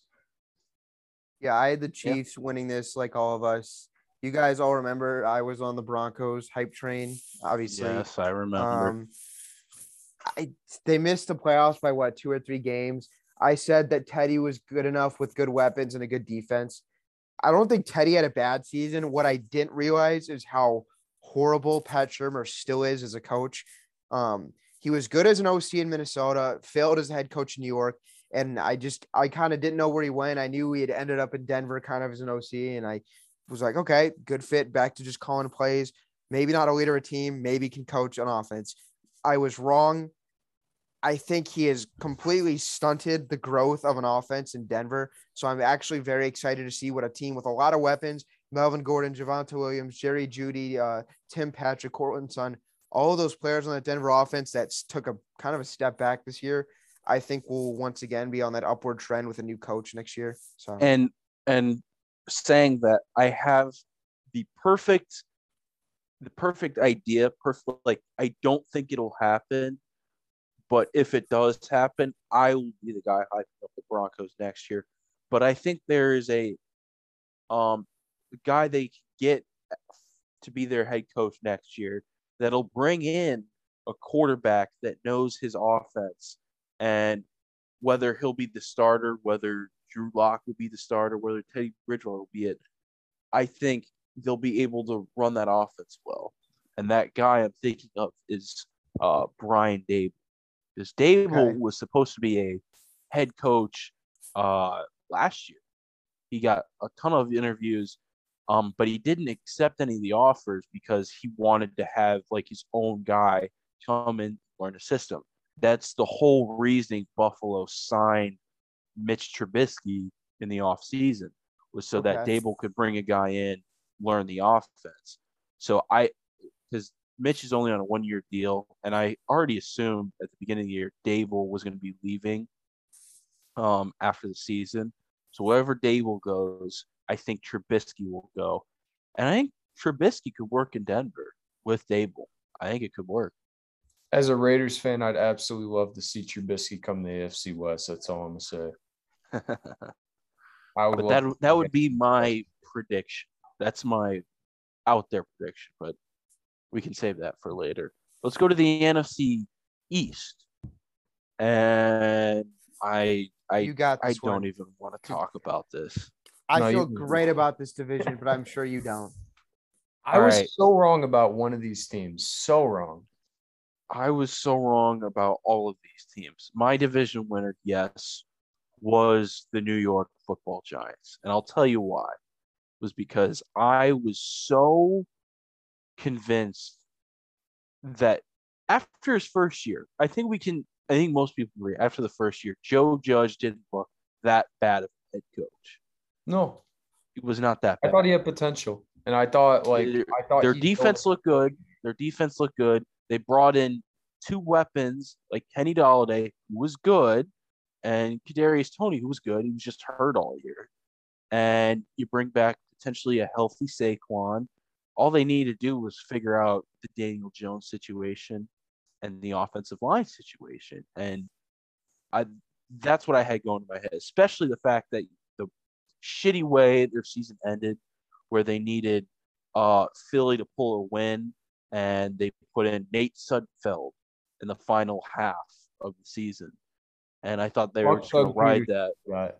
That was fuck terrible. Doug Peterson. That was not Um, Doug Peterson. That was Howie Roseman. Don't care. Fuck the care. whole organization. Oh yeah, Doug no, it's Peterson- always we are not Philly Doug fans here. Peterson, future Bears head coach, calling it. That'd be Would. But regardless, I had the Giants winning the division at 6-11. oh. I had That just mathematically doesn't make sense. it doesn't, but I put it in the predictor. My thing with the predictor was I just went game by game for the entire season, and I just picked who I thought was going to win in that scenario, and I didn't even look at what the division were, and I ended up the season having the Giants, the football team, and the Eagles all ending at 6-11. And then in last place, I had the Dallas Cowboys. How could you have been so low on Dallas? I didn't think they had a good defense. Hand up ended up being one of the best. I just straight up did not believe in Mike McCarthy, and I didn't know how Dak was going to be after the foot injury. They had a better record last year when they only had Dak for like 4 weeks. And yeah, I'm glad none of us picked Washington because you know that no team ever wins it twice in a row. exactly. Oh yeah. I had Dallas winning this one. I was high on Dallas. I said Dak would come back and play really well, which he did. The one thing I was off on here was I had the Eagles in last, which this Eagles team they're gonna get smoked by Tampa. I'm sorry. They took advantage of their division. They won their division games and they won some key games when they had to, but they went they were like 0-7 against teams over 500 or something like that. They won. Give them total credit. They won the games they should win, and then they lost the games they should have lost. This is a team that will be very good in the future, and I think Jalen Hurts is the answer. And as the season went on, Nick Sirianni figured out his scheme that was going to work. I would love to give a ton of credit to Philly because they are only on the rise, but I don't think they should be taken as a serious contender. That being said, I still had them in fourth, and they were not a fourth place team. I had them in last as well. I'm sorry to Philly. I was low on Sirianni, and he ended up being maybe the best. Oh, I hated Sirianni. And it all started with that horrible first press conference he had where he was like all awkward and he couldn't form sentences. And I'm like, how is this guy going to lead a football team? But I'll give him credit. They really, throughout the season, found an identity. And, I mean, Jalen Hurts was his quarterback, and he made it work with him. He built a system around him. And I was preaching all year, like, they got to start using Miles Sanders more. So when he got healthy, they did. And their running game was terrific down the stretch. That's why they won like 6-7. I just wish we could see more out of their receivers. I think Devontae Smith is going to be a really good football player. I agree. They really needed Rager to work out, and he obviously didn't and is probably not going to. And their defense is Yeah. better than I thought it would be. So I'll give them credit. I doubted them. And I had the Giants having more wins than you did. I had the Giants with 7 wins. Oh So shit. I thought Who's the idiot now? but third place. And that's really just because of their defense. And I thought Daniel Jones, and he was hurt, so maybe they would have had an extra couple wins if he was healthy the whole year. But I thought a healthy Daniel Jones and the additions they made on offense, they'd be good enough to get them 7 wins with how solid their defense was last year. I had Washington at 8 wins, mainly because I didn't think it'd be a great division. And they showed Washington had the toughest schedule. That was my thing. I thought Washington was going to be still decent. I thought they were going to be around that 7-win mark they were last year. It was just they had to play the first place schedule, so they had to go against the Packers, the Bucs. I think that was kind of the deciding factor. I just thought Washington's defense was going to be so much better than it was. Yeah. That's what I mean. I even have it written down. I wrote 2 things next to Washington because I had them in second. I wrote great defense again, and then I just wrote Fitzpatrick ? Because I didn't know what Ryan Fitzpatrick I was going to get. And then sadly, I got no Ryan Fitzpatrick because he got hurt in week 1. So, yeah. I did. Yeah. Aside from the Eagles, I wasn't terrible. I did have the Cowboys 10-7 winning the division, making the playoffs. They went 12-5.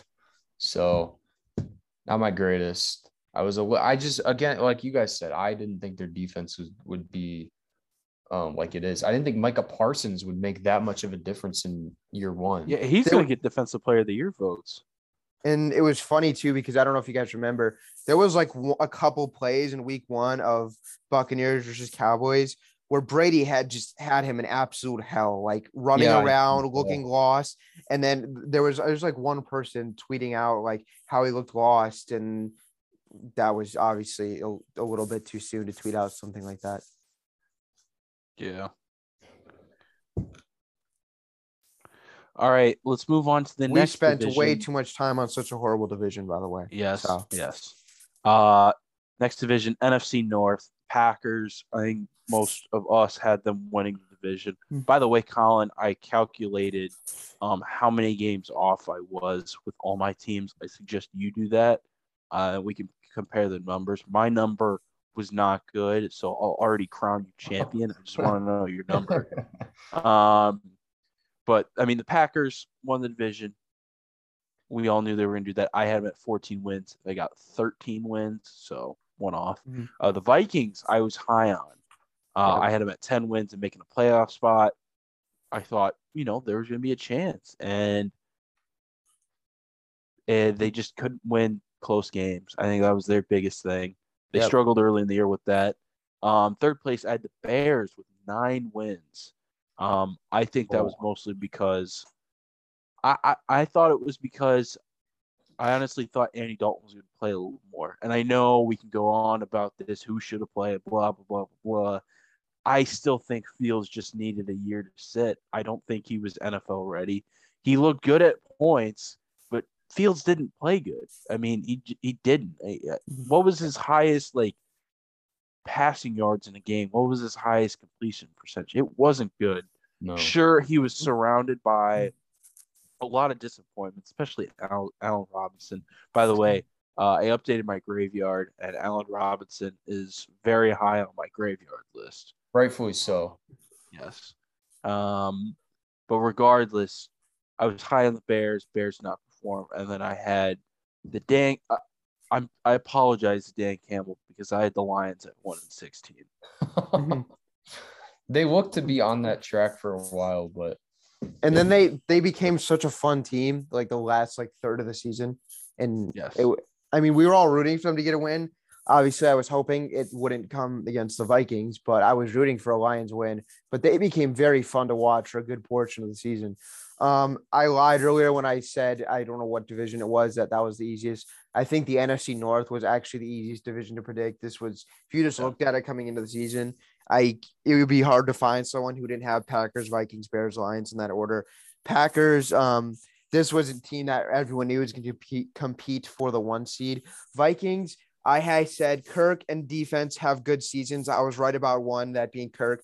Defense, I thought Daniil's coming back. You add in Everson, you add in Patrick Peterson, some new safeties, the defensive line duo of Michael Pierce and Dalvin Tomlinson. I'm thinking, okay, this team has pieces.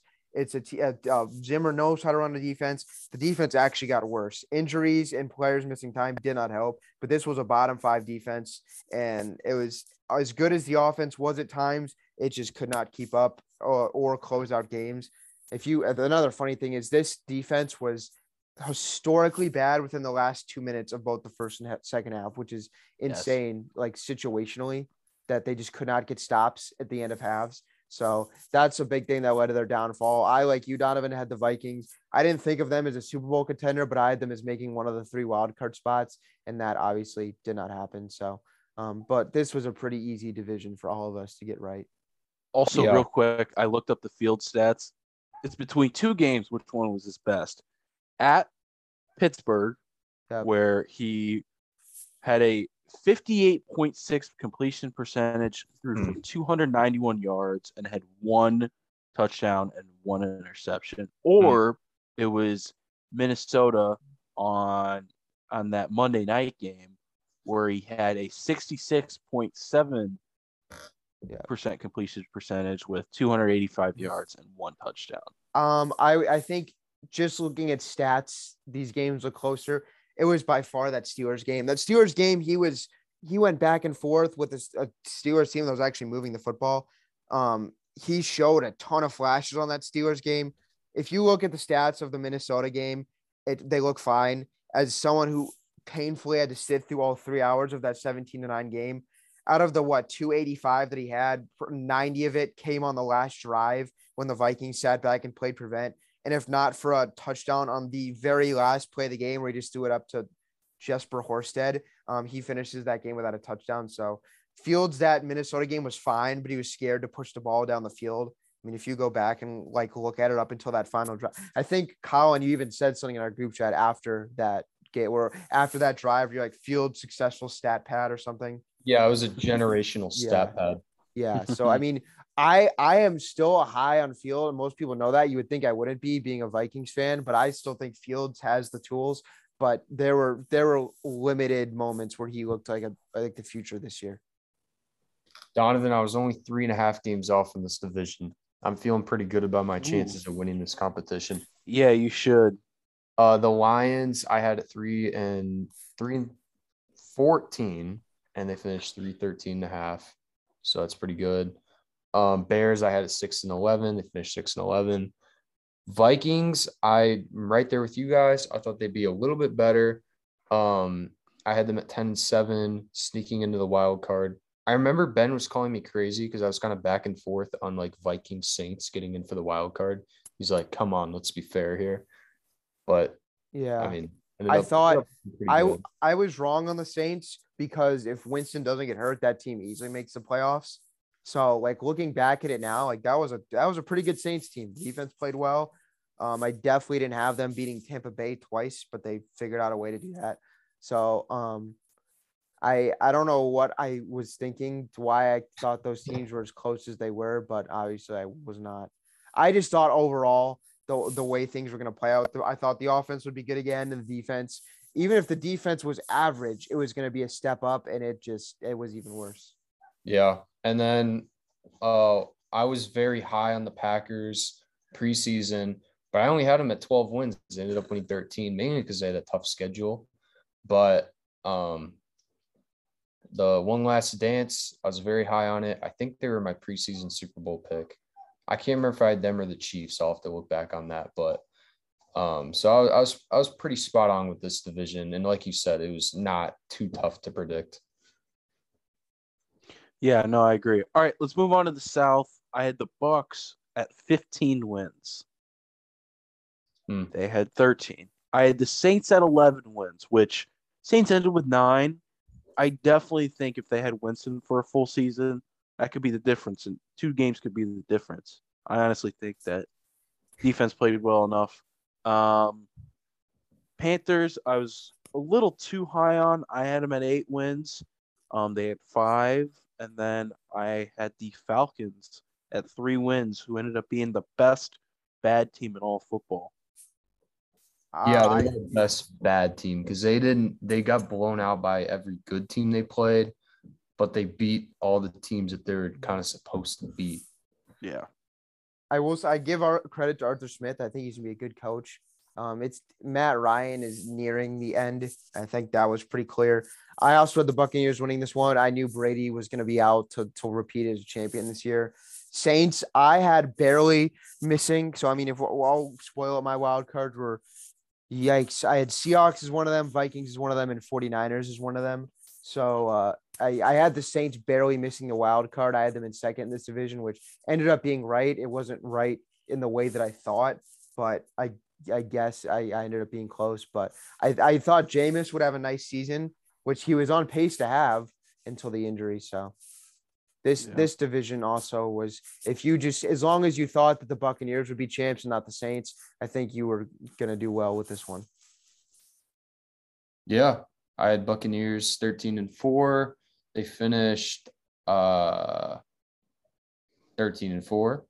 I had them as my 1 seed. They ended up being the 2 seed. I had the Saints at 8-9. They finished 9-8. So I guess I didn't quite. At the very last second, I was like, you know what?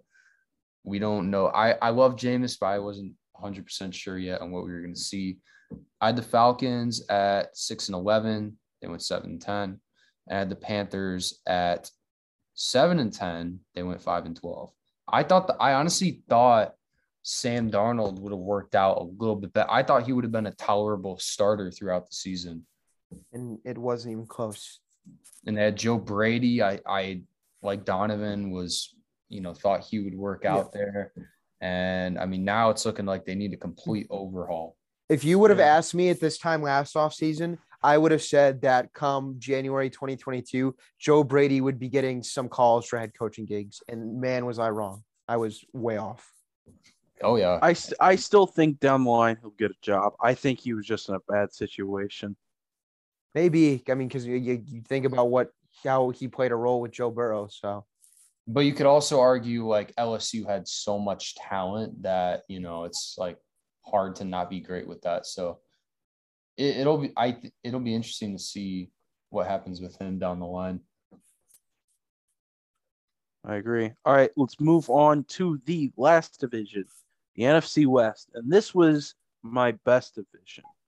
I had the Rams at 12-5, that's what they finished. I had the Cardinals, who finished 11-6. I had them at 9-8. The Niners at 10-7. I had them going 11-6.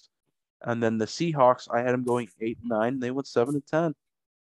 I was only 4 games off in this division. Pretty good.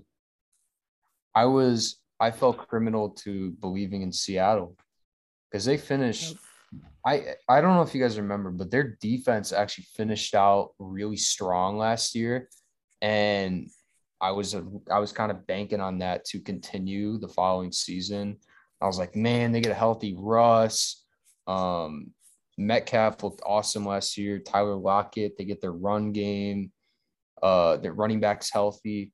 So I don't know. I thought it was setting up for a good season in Seattle, and they played really tough in their division last year. So I had Seattle actually winning the division. I was just so back and forth. I changed my pick I started off with the Niners originally. I was like, nah, maybe I should go with the Rams. I ended up going with Seattle.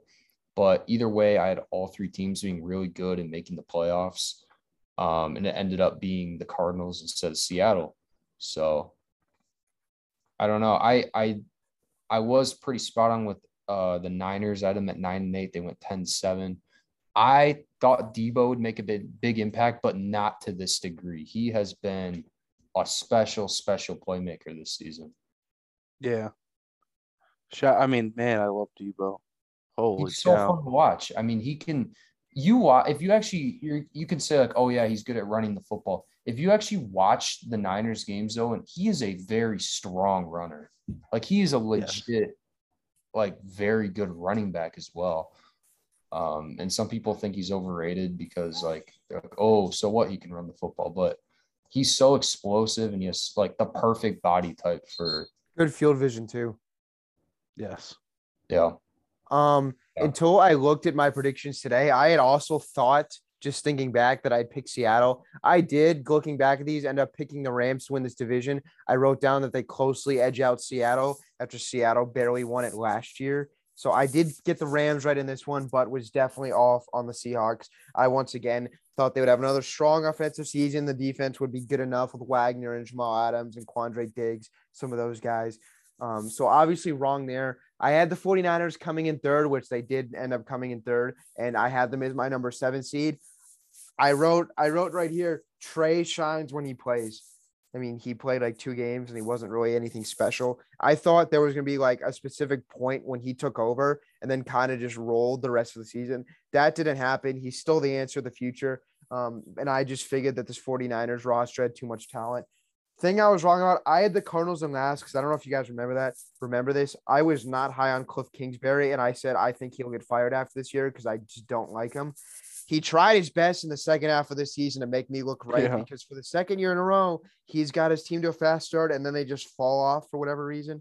But they hung on to make a playoff spot and ended up being all right there. So I whiffed on that one. I'm still not completely sold on Cliff Kingsbury, but he can, if he goes into LA and gets a win on next Monday night in the playoffs, I will start thinking of him a little bit higher. All right. So I think the big reveal, at least for me and Colin, is how many games off will we? Now, Colin, I'm very confident you won this, so congratulations. I will give my number. For the entire season, was 81 games off. Wow. Okay. I got to complete my tally here. I got 2 divisions left. I was playing my Madden game. I fell behind. So all right, I'll stall for you. Yeah. You talk about some random shit. Since this episode is long enough, and we still have to talk about the NFL playoffs coming up, I decided to do this. Instead of going through the bracket and picking who you think's going to win what game, this is what we'll do. We will do a power ranking, and I think this will end up being a bit easier to post. But I say give a 14-team power rank. Number 1 is you're most likely to win the Super Bowl. 14, least likely. So while you guys go ahead and do your list and Colin, you can give your number. I already finished my list and I'll run through it. So we have, multitask. Or a podcast, we can do multiple things. So Colin, without going too much depth too. Yeah. I'll tell you who I think is going to win this weekend. Yeah. Okay, so did I stall long enough? And now I actually got to add them all up. Yeah, I think the NFC West might have been my worst division just because of how off I was on Seattle. I'm a Seattle truther. I do not believe in Russell Wilson. I'm sorry. No, I mean, something's got to change. Now, you know what? Here, I'll finally do my Russell Wilson take. I don't have the stats on it, but here's the thing. Russell Wilson, for a while now, has been given that elite quarterback status. From what we've seen out of the young guys, the young up-and-comers in recent draft classes, I do not think Russell Wilson should be labeled as an elite quarterback anymore.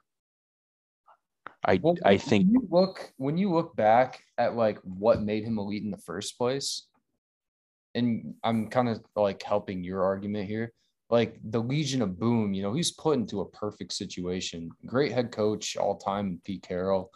And I mean, Russ is still, even if you don't want to put him in elite combo, he's still a very, very good quarterback and is still one of my favorite players. No, don't get me wrong. I'm not saying this guy is trash, but I agree. Yeah, I see where you're coming from. Entered the league with the league's best defense, and not even just the league best, but an all-time defense. And you give him one of the greatest running backs of the 2000s in Marshawn Lynch. You give him Pete Carroll, who, as you mentioned, one of the greatest coaches of the 21st century. And you give him, not star wide receivers, but always studs. I mean, he had Golden Tate for a while. He has DK now. He had Lockett. He had Baldwin. I'm sure I'm forgetting some guys too. He's always just had random studs. And I think ever since their last Super Bowl and they lost the Legion of Boom, it's just been Seattle's trying to run the ball. And don't get me wrong, I think Russell Wilson still probably has the league's best deep ball. But other than that, every time I watch Russell Wilson, he's just doing circles and circles and spin moves 15 yards behind the line of scrimmage and just throws up a prayer and hope it's one of the 3 games Tyler Lockett catches it. And I don't see it. I think he was lifted up by such a good team. And then now that he's not, you can kind of see why he's a fringe top 10 quarterback. I see. I wouldn't go as far to say fringe top 10 quarterback. All right, off the top of my head, guys that I would take Russell Wilson. Oh, okay. Taking Rodgers, Brady, Josh Allen, Patrick Mahomes, Herbert. That's probably most people's top 5. Okay, I would go that's fair. Burrow. I would go Lamar. Not for his quarterbacking, but just because he makes plays. He makes plays. Now I think this is where it gets tough. I would go Dak. I would not go Stafford. I would go Stafford. No. Stafford is. All right. Even without Stafford, I would go Kyler.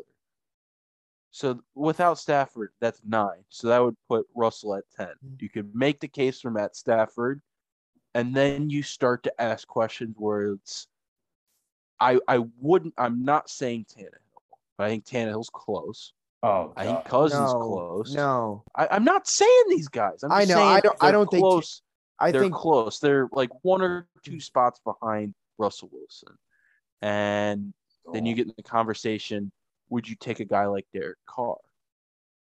You're not gonna like this. I would take Russell over Dak and Lamar. I don't think Lamar was that good this year. My top 10 that I'm taking over him is in order: Rodgers, Mahomes, Allen, Brady, Herbert, Burrow, Kyler, Dak.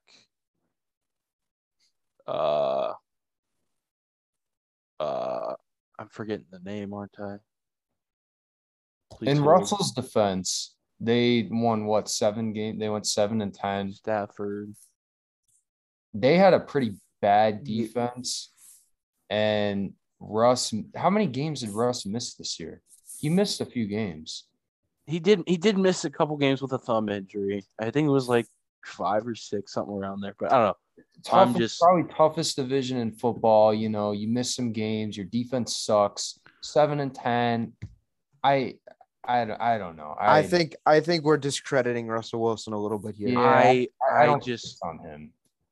Yeah, that's my Russell. That's my Russell Wilson. Donovan, what was your number for how many games off? My number was 81. I was 81 games off. Mine was 51. Okay. So I guess. So congratulations. I guess I win this year's competition. Yes, I will try and do better next year. But you still owe me an essay. I'm never letting this go until I get an essay. You still haven't owed me an essay from the Bills-Chiefs game. Very fair. I'm going to bring it up every podcast until you give me my essay. Also, I saw stat of the year. I think it was Jake Marsh from Pardon My Take. Yes. The Miami Dolphins are 9-0 this year when they play against a quarterback with an O in his last name, and we're 0-8 against quarterbacks that don't have an O in their last name. So can you really blame Tua for not making the playoffs when this is? Well, let me ask you this. Was it Tua or was it Brian Flores? And if you're Brian Flores, the Brian Flores curse. Well, if it's with Brian Flores, does Brian Flores go to a team like Minnesota who has to play a guy like Rodgers? Oh, But Fields and doesn't Goff. know. So Okay. that could be. But what if they hire Doug Peterson? He loves Nick Foles. Start Andy Dalton. Dalton too. Mhm. If Fields is injured, then you're winning every single divisional game. It's fantastic as that would be. I'm hoping offensive coach, but I think I have to make an exception for Brian Flores because I do think he's a really good coach. I heard that. I don't know where I heard this, but I know I've known that like he was never big on Tua. That doesn't But surprise me. I've heard that like I'm he still wanted not to draft- huge on Tua. He did have a No, better year, but I'm I'm still not not huge either. on Tua. But like when they had that top 5, top 6 pick, whatever it was, and they took Tua over Herbert, he wasn't happy about it. He thought Justin was the guy, but the GM didn't listen to him, obviously. And that's where it kind of all started. So when you say like, oh, he still doesn't love Tua, it's like, I get where he's coming from. You know, obviously you want him to have a good relationship with his quarterback, but it's got to be tough for him to watch Justin Herbert do what he's doing, and he's over here limited with Tagovailoa. Imagining what could have been. I mean, this Dolphins team, the ceiling could be a Super Bowl if they had Justin Herbert on that roster. So I'm kind of with Brian Flores. I stand with Brian Flores. Yes. All right. I'm going to give my power rankings. You guys work on yours or whatever, whether you're going to come up with them on the fly or not. Yeah. I'll go from 14 to 1. So team I think is least likely to win the Super Bowl. That is the Yinzers, the Pittsburgh Steelers. Ben, I'm sorry. The road to the Super Bowl doesn't look good, and you have to play the Chiefs, who just shit kicked you a couple weeks ago. Not great. 13. I'm sorry. Vegas, you're out of here. Ooh. You won 4 straight to win. You won 4 straight to get in. Congratulations. You had a tough season. Pisaccia has my vote for Coach of the Year. We can get into that because about a third of the league should get Coach of the Year. Yeah, you votes. can make a case for so many guys. I know, it's insane. 12, I'm going the Eagles. They're the good. They're just good. They're not great, and you got to be great to win the Super Bowl. And they're just good. You know, that's my Eagles take. 11 may shock you. Cardinals. I was never, even when they were undefeated, I was still questioning. It's as much as I love chaos, this is way too much chaos for one team. I do think they're going to get J.J. Watt back, so they may win a playoff game. But I don't love the Cardinals. 10, Cowboys. Here's why. The team they play start, I don't think they're going to win. I really don't. And we'll get into that. But Cowboys are good, but I think it's a situation where even if they beat a team like the 49ers, you got to go up against really good pass-heavy offenses. And Trayvon Diggs, hell of a season. But at the rate he's giving up yards, you got to match him up against Devontae Adams, Mike Evans, a Cooper Kupp. I don't see it going well. I think they're going to give up big plays.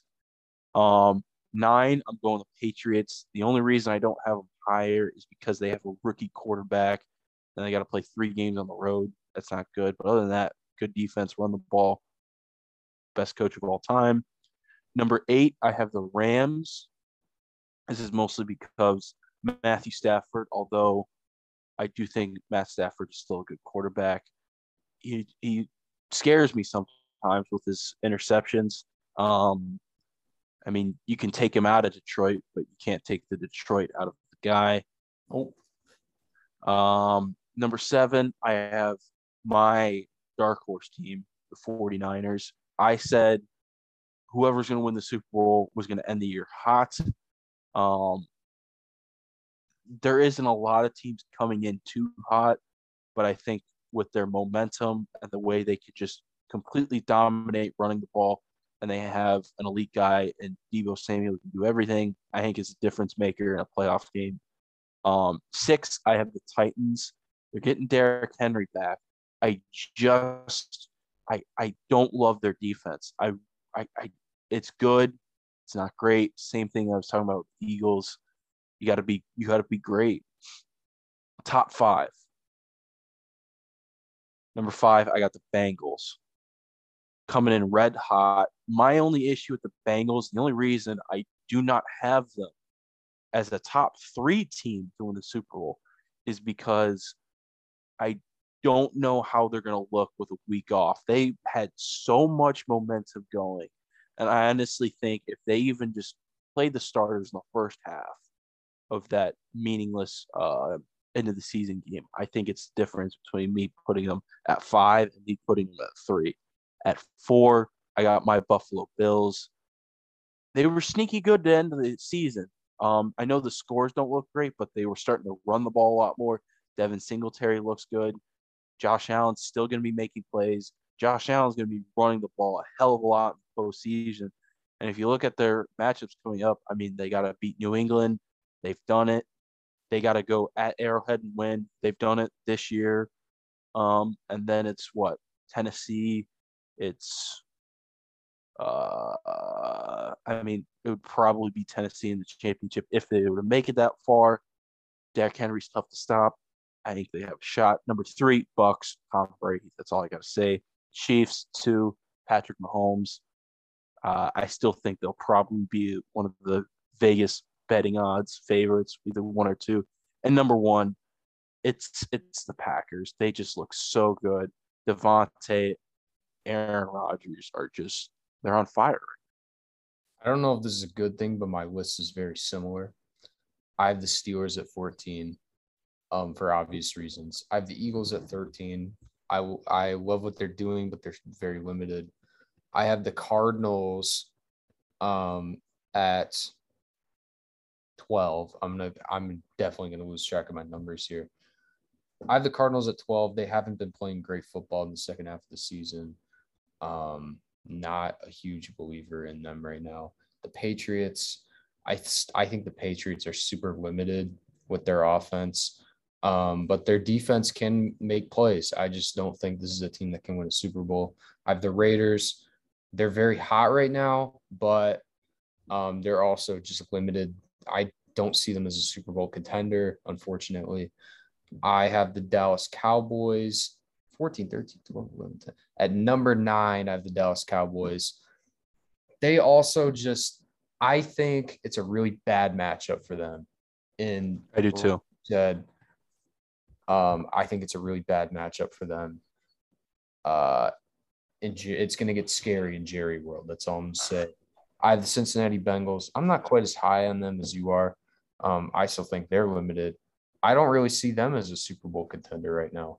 I just think my point is I think if a game's going to get into a shootout, I think they're right up there with the Chiefs and being able to put up points. I honestly do. But they would have to go to Arrowhead. And I know it's tough, but everything went right for them in that game against the Chiefs, and I don't think they do it in Arrowhead. I got the Rams right ahead of them. And then I have the 49ers above the Rams. I have to have the 49ers above the Rams after what we just saw. I think the 49ers are going to win their first matchup of the playoffs. And the Rams, I mean, they're so much of a wild card. They look like the best team in the NFL for a half, and another game they'll look like, Matthew Stafford will throw a pick six and they're out of the game. They have so much talent, so much potential. Like the great Michael Jordan once said, the ceiling is the roof. But yeah, I don't know. They're too inconsistent for me. I got the Bills, first team in my top 5. Number 5, Buffalo. If they had a little bit more of a run game, they'd be more serious contenders for me. I think this team can win a Super Bowl. Their defense has been much improved this year. Buffalo's built to play in the Super Bowl. The game's being played in LA. Buffalo's offense is built for SoFi. Just Perfect. saying. There you go. I have the Chiefs right above them because their defense really figured it out in the second half. Still not completely sold on their offense, though. I don't think it's the offense that we've seen the past few years. Maybe they will prove me wrong. They'll play the Steelers and drop 50 on them in the first game, so that'll get them hot. I got the Buccaneers 3. Only reason I don't have them a little higher is because of the injury of Chris Godwin and the injury of Leonard Fournette and Antonio Brown throwing his gear into the stands. I love this team still. I think they're legit contenders, but they're not quite as good as they were last postseason. Titans at 2, they get the first round bye. They get to host a game in Nashville, just one game to make the AFC Championship, which they would also host in Nashville. They get Derrick Henry back. Julio scored his first touchdown. A.J. Brown's healthy. Everything's fallen into place for them. And number 1, I have the Green Bay Packers. There hasn't been one great team this year, but they have looked like the best team for a majority of the season. It's the last dance, baby. It's probably not actually the last dance, but it's been called the last dance the whole year. I think Rodgers is not going anywhere after this season, but this is probably the best chance he has in his career to get that last ring. Alrighty, so I had some different ones different than you guys, and you'll hear the reasoning why. At 14, I have the Eagles just because of inexperience, and I don't think that they could play from behind whatsoever. At 14 and 13 with the Eagles and Steelers, I think you're kind of just your 2-7 seeds. The only reason I put the Steelers higher is just because you got the playoff experience. It's a guy that's made it through before, and maybe he finds a way to keep the game somewhat close. I doubt it, but I like him a hell of a lot more keeping it close than an Eagles team that, at least with the Steelers, you've seen them score in the second half sometimes and come from behind. With the Eagles, I just don't think they can come from behind. So 14 Eagles, 13 Steelers, 12 Raiders. Magnificent that they're even here. And I think that they could play with the Bengals and keep it somewhat close, but I believe they'd have to win in a shootout. 11, you guys had this team higher. I have the 49ers at 11. They are becoming everyone's sleepers team. I said that earlier. I think they lose on Sunday to the Cowboys. Jimmy Garoppolo. Shanahan hater. This I'm isn't slapping even that label on Shanahan. you. You're a Shanahan This hater. is not I'm Shanahan. slapping it on you. That team as a whole is too inconsistent. They got swept by Seattle. I don't have the exact schedule up in front of me. They're too inconsistent. They lost on the road in Tennessee after a horrible second half out of Garoppolo. I don't know which Jimmy I'm gonna get.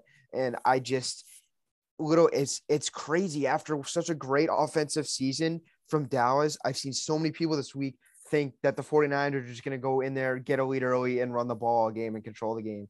I don't think that's going to happen. I think 49ers get bounced first round in what is probably a letdown season for them. So 49ers 11, Cardinals at 10.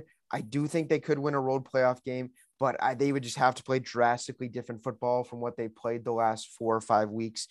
This did not shake out as a great matchup for them. I'd like their chances in other road opponents. Number 9, the Patriots. I think the Bills take care of business and knock them off. But the Patriots, I would not be surprised if they keep this game close. They look a little bit more limited the last. I wouldn't be surprised if New England won. I'll be honest. Yeah, I wouldn't either. I just have to put them at 9 based on how I feel about the other team.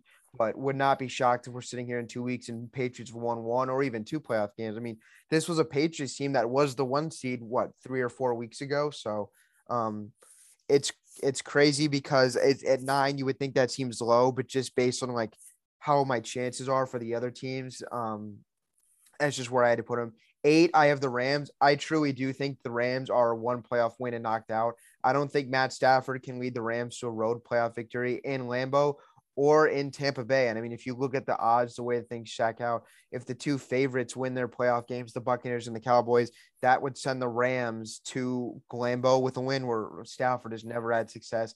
It's as good as a coach that I think Sean McVay is. I don't think they beat Green Bay. So that's why I have the Rams at 8. Are they better than probably the Cowboys and Bengals? Yes, but do I, in terms of power rankings, I think this Rams team is only getting 1 playoff win, and that's going to be a tough one against a good Cardinals team. So Rams at 8, Cowboys at 7. Like I said, I think the Cowboys beat the 49ers this weekend.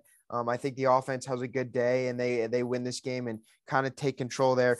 Bengals at 6. I think their offense is going to be good enough to keep them in any game. Will they make it to the Super Bowl? Probably not. But would I be shocked if they take care of business, beat the Raiders, and then go on and win a second playoff game? No, I'll be not shocked at all. And I think this Bengals team is really good.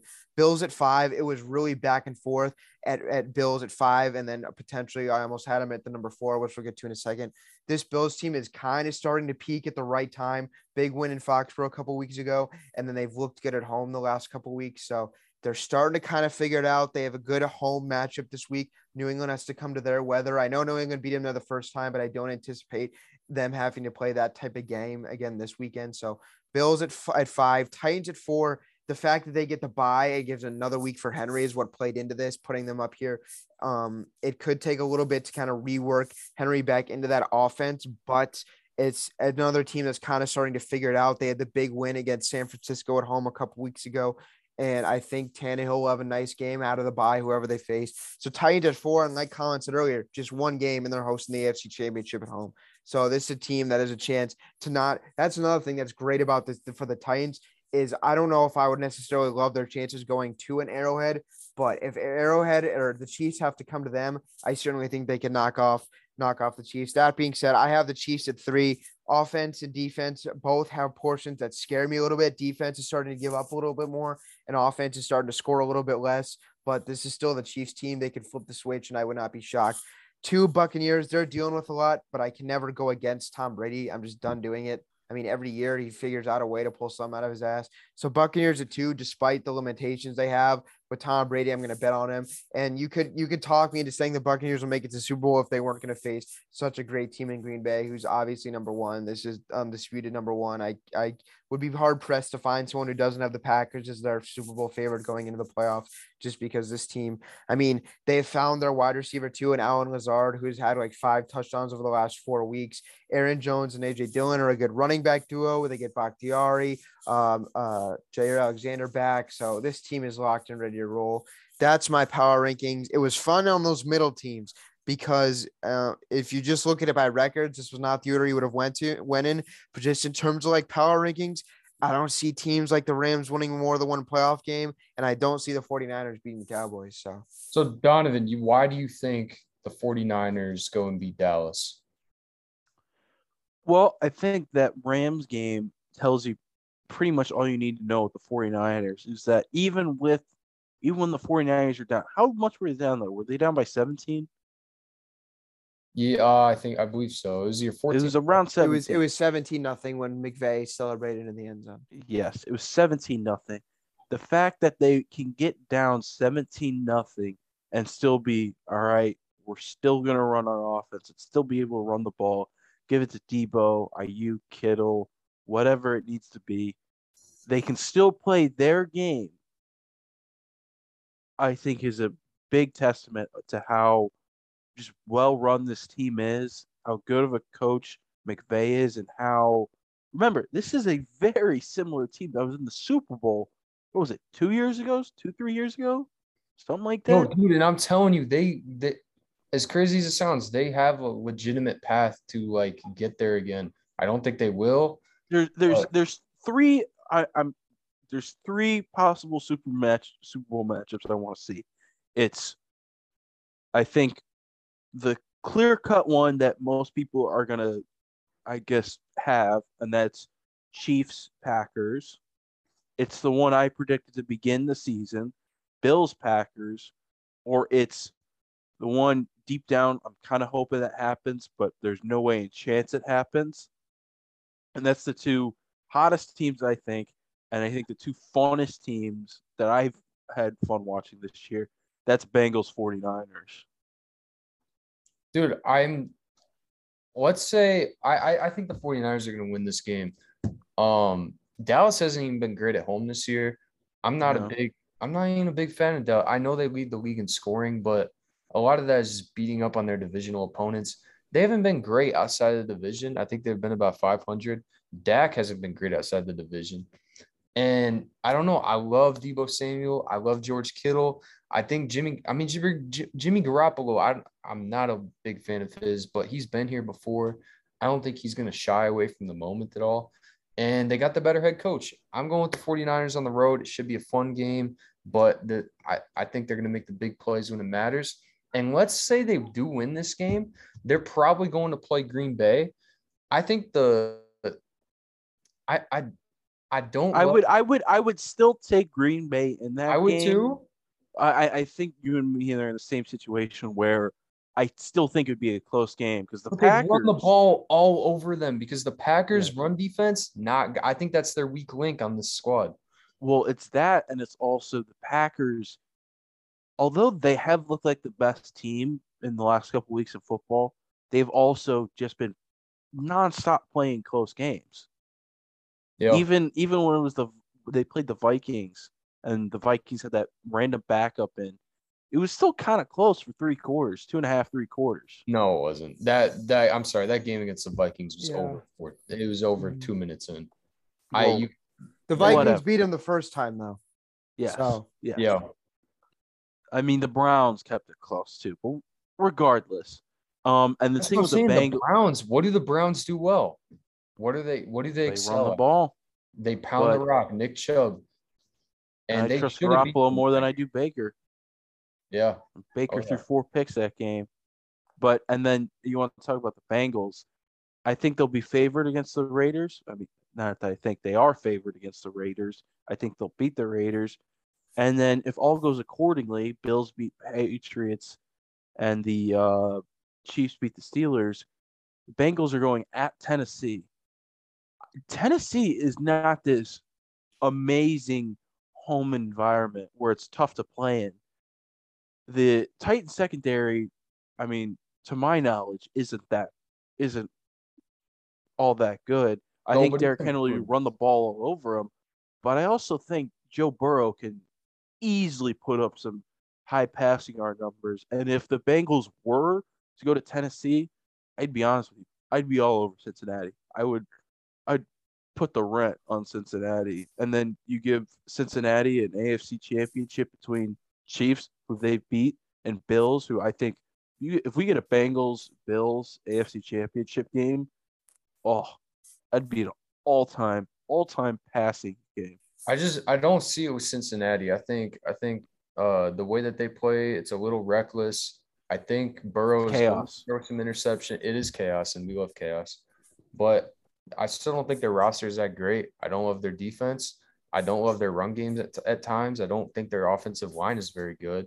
I think any team with a pretty solid pass rush is really causing some trouble for them. And I mean, that's still a super young team. Chase isn't doing this every week. He got hot for a couple weeks, but there was a long stretch of the season where he went cold and he wasn't making that huge of an impact. And Joe Burrow, he's got like 15 interceptions, so he's gonna turn the ball over occasionally. I just can't see a scenario in which they go and win 3 games, 2 of them on the road, and make a Super Bowl. My whole thing with this is I said at the beginning of the season, whoever's hot going into the playoffs is going to win. And right now, my hot teams are Green Bay, San Francisco, Cincinnati, and Buffalo. Those are teams that I think that are all kind of peaking at the right time, have momentum going into the playoffs. I think I honest to God, I respect to the Titans, respect to the Bucks, Rams, every other team out there. I honestly think the Super Bowl champion will be one of those 4 teams. And Chiefs. I forgot Chiefs. Tell you what, I said Cincinnati's not going to get a chance because they're not going to make it past Saturday. All right. You know what? I think this is a good That's just stopping not point. true. Yeah. This episode, it's felt like our longest episode, but it was needed. A lot has happened. I feel like we've caught up to everything. This was a fantastic episode, boys. Got a lot of good content out there. Any last words before we officially wrap this up? Yeah, pound Vegas 6.5. Easy, No. easy. I don't think the weather is going to play as big of an impact in this game as you think it is. It's I'm not not- about the weather. The I'm not Raiders, worried about the that. Raiders are so good. Oh shit! I don't care what I- happens. when- in the first When the matchup. It's when the all about Bengals are context up, and when the timing. Bengals are up 3 scores at halftime, I want you to post an emergency press conference video on Twitter. The Raiders play every game close. If they lose this game, it'll be by 2 or 3 points. This is going to be a close game, and the Raiders have been so good in close games this year. I got to roll with them. They're hot right now. They got the locker room going. Bisaccia. They're going to need a big game out of Derek Carr, but I think the defense is going to play well enough for them to win this game, similar like they did against LA. You're lucky that they made this game at like 3:30, because if it was East Coast at 1, like it is on Sunday, this week Bengals by 1 million. Oh, that's true. That's true. The Raiders suck at noon on the East Coast, but I'm telling you, Josh Jacobs is going to run for over 100 yards again. He's running. This is the He's best in my football. graveyard. I don't even want The best football he's played in his career right now. I mean, this is like Josh Jacobs in my better graveyard right now than he did in his rookie season. I think the Raiders are going to win this football game. I believe it in my heart. But if they don't, I'm not going to be surprised, because Cincinnati's a great team, and that's a tough place to play. All right. I think this is going to wrap up the episode. If you've made it this far, tip of the cap to you. I mean, my goodness. Thank you all for listening. And as always, please like, share, subscribe, give us 5 stars, follow us on Twitter. And this is it. Happy playoffs. You